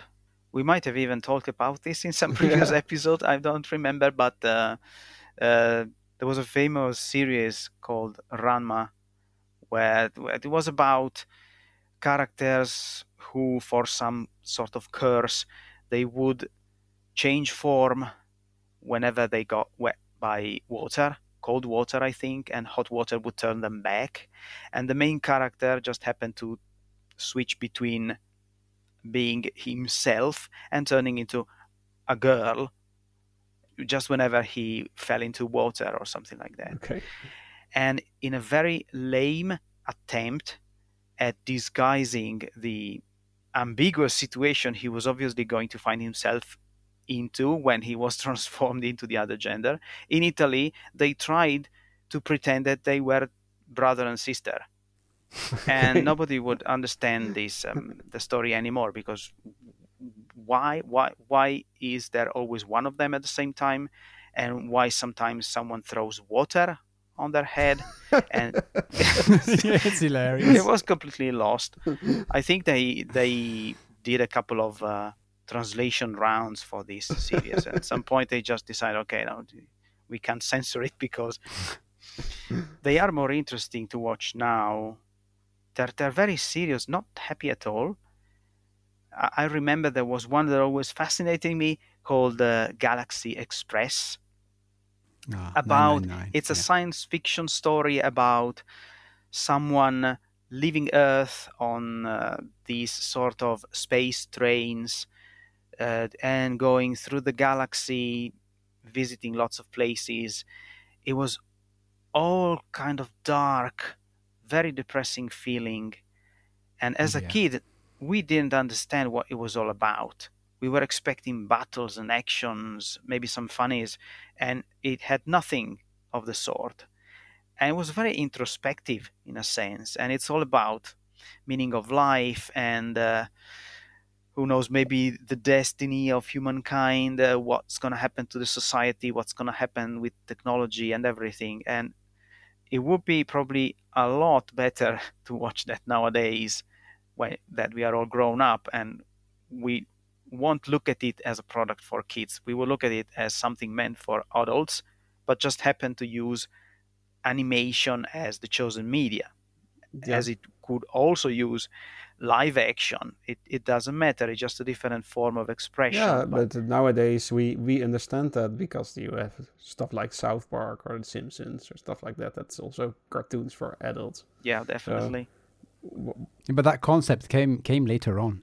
Cartoons for adults were not a thing that even were in the Italian culture at the time. Cartoons were just for kids, end of story. It's just it's been a big and long shift towards having and recognizing that cartoons. Yeah, I think when Simpsons came along, everybody thought it was for kids as well at that time. Yeah. But Japan did that years and years and years before, but no one understood that, which then created these hilarious situations. So yeah, I kind of agree. Like some of them are quite nice to watch now.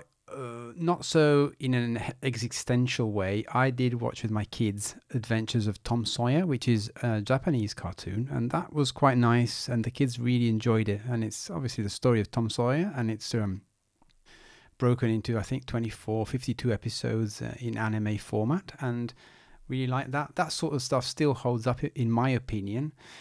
Stuff like G.I. Joe never held up, but I must admit I have a soft spot for Mask. I always like Mask. I had the toys as well. I think that's also those a were problem. amazing. It's also a show to sell toys. That was Yes, it was, but I liked it. I don't know. I really enjoyed that show, and also I was a lover of robots, so I watched them all, and I really loved them. I don't know. If I watch them now, they're completely garbage. Like, they're all the same, one episode after the other. But I used to love those, and Transformer was one of my favorites, just to stay a bit more neutral, like in neutral territory, where a bit in the Netherlands and a bit in America and the UK, they had mostly US made cartoons, I'm guessing. Obviously in England, I think they had some English made cartoons, but I'm not being born here. I don't have history and I don't know. But yeah, some of them do hold up, and I'd say, for me, what if I had to choose one that holds up and another one that's garbage? Probably any robot one is not good, in my opinion, nowadays. I don't probably enjoy them anymore, but they still hold a very, very strong nostalgia factor for me. So all those can go in the no. One that holds up can probably be the Tom Sawyer Adventures, but that's not strictly Japanese. But that was really good. Would you still watch Hokuto no Ken? Fist of the North Star. Yeah, I mean, I've watched it once years ago, and yeah, it was okay. It's like a shonen. It's like one of those. There's plentiful of them. So I think Fist of the North Star was one of them, where basically there is a hero that slowly battles his way through all the enemies and becomes the best. And nowadays, I think my kids are watching My Hero Academia, which is also a shonen, and it's exactly the same. And there's loads of these, and I like them like a genre, but I don't think they're great. I had my time with the Fist of the North Star, and it was good. But if I watch it again today, it's a bit stupid. I think they did some mistranslations there as well, and completely, I think, skewed some of it in some respect. But yeah, at the time, I remember it was impressive. I'd say that maybe, for the fun of it, Urusei Yatsura, which Lum. I don't know. I think you have it in England as well. I'm not sure if you have it in Netherlands. Doesn't ring a bell. It's a very, very stupid and funny show. And then there's more that are modern that I think, but those are really adult oriented and not so much what we used to watch when we were kids. I heard good stuff about JoJo's Bizarre Adventure, which is also from 1990s, I think. Yeah, I think that's a shonen as well, which right. I'm not sure. So I think that's on Netflix now, so maybe I want to check that out because it got strongly recommended. Yeah, they're good. Well, they're good if you like the genre. They're good. One Piece is a very famous one that is also a shonen, where the little boy is stronger and stronger and stronger until he kills them all and wins everything. Yeah, I don't know. I don't know if I'd still settle for something like that nowadays. We had Dragon Ball Z but it was I think in the 2000s, and I was really too old to watch that because it was just guys standing. There was just battling. standing and groaning, and every episode was just people. That sounds really bad, by the way. Yeah, Standing and groaning. But the whole episodes of that just two guys standing and groaning, and there was nothing happening. And I thought, who watches this crap? But I'm probably insulting a lot of people now. Oh yeah, Dragon Ball has an enormous fan base, and it's still going, I think. Yeah. Anyways, I think that's it. CW, thank you very much for your email. Keep them coming. game@newgameoldfame.com. That's the email address where you can write to us. I think we can start closing this episode. I want to give a massive shout out to the Retro Asylum guys once more. Thank you guys for your kind support. And I don't know, guys, if there's anything else you want to add. I think Calm Like a Bob-omb is doing great stuff for our Discord channel. So thanks for all the reviews. Yeah, thank you, Calm Like a Bob-omb. Yeah, thanks a lot. Okay, so having said that, I'm going to leave you with the last Did You Know? So in Castlevania, Area of Sorrow, you encounter a kicker skeleton that leaps up into the air, delivers a devastating kick, wears a red muffler and drops a magic belt. And that is a direct homage to the original Kamen Rider, which was a series that went on in the, I think, 2000s in Japan. That's it. Have a brilliant day, and we'll talk to you again very, very soon. Bye-bye.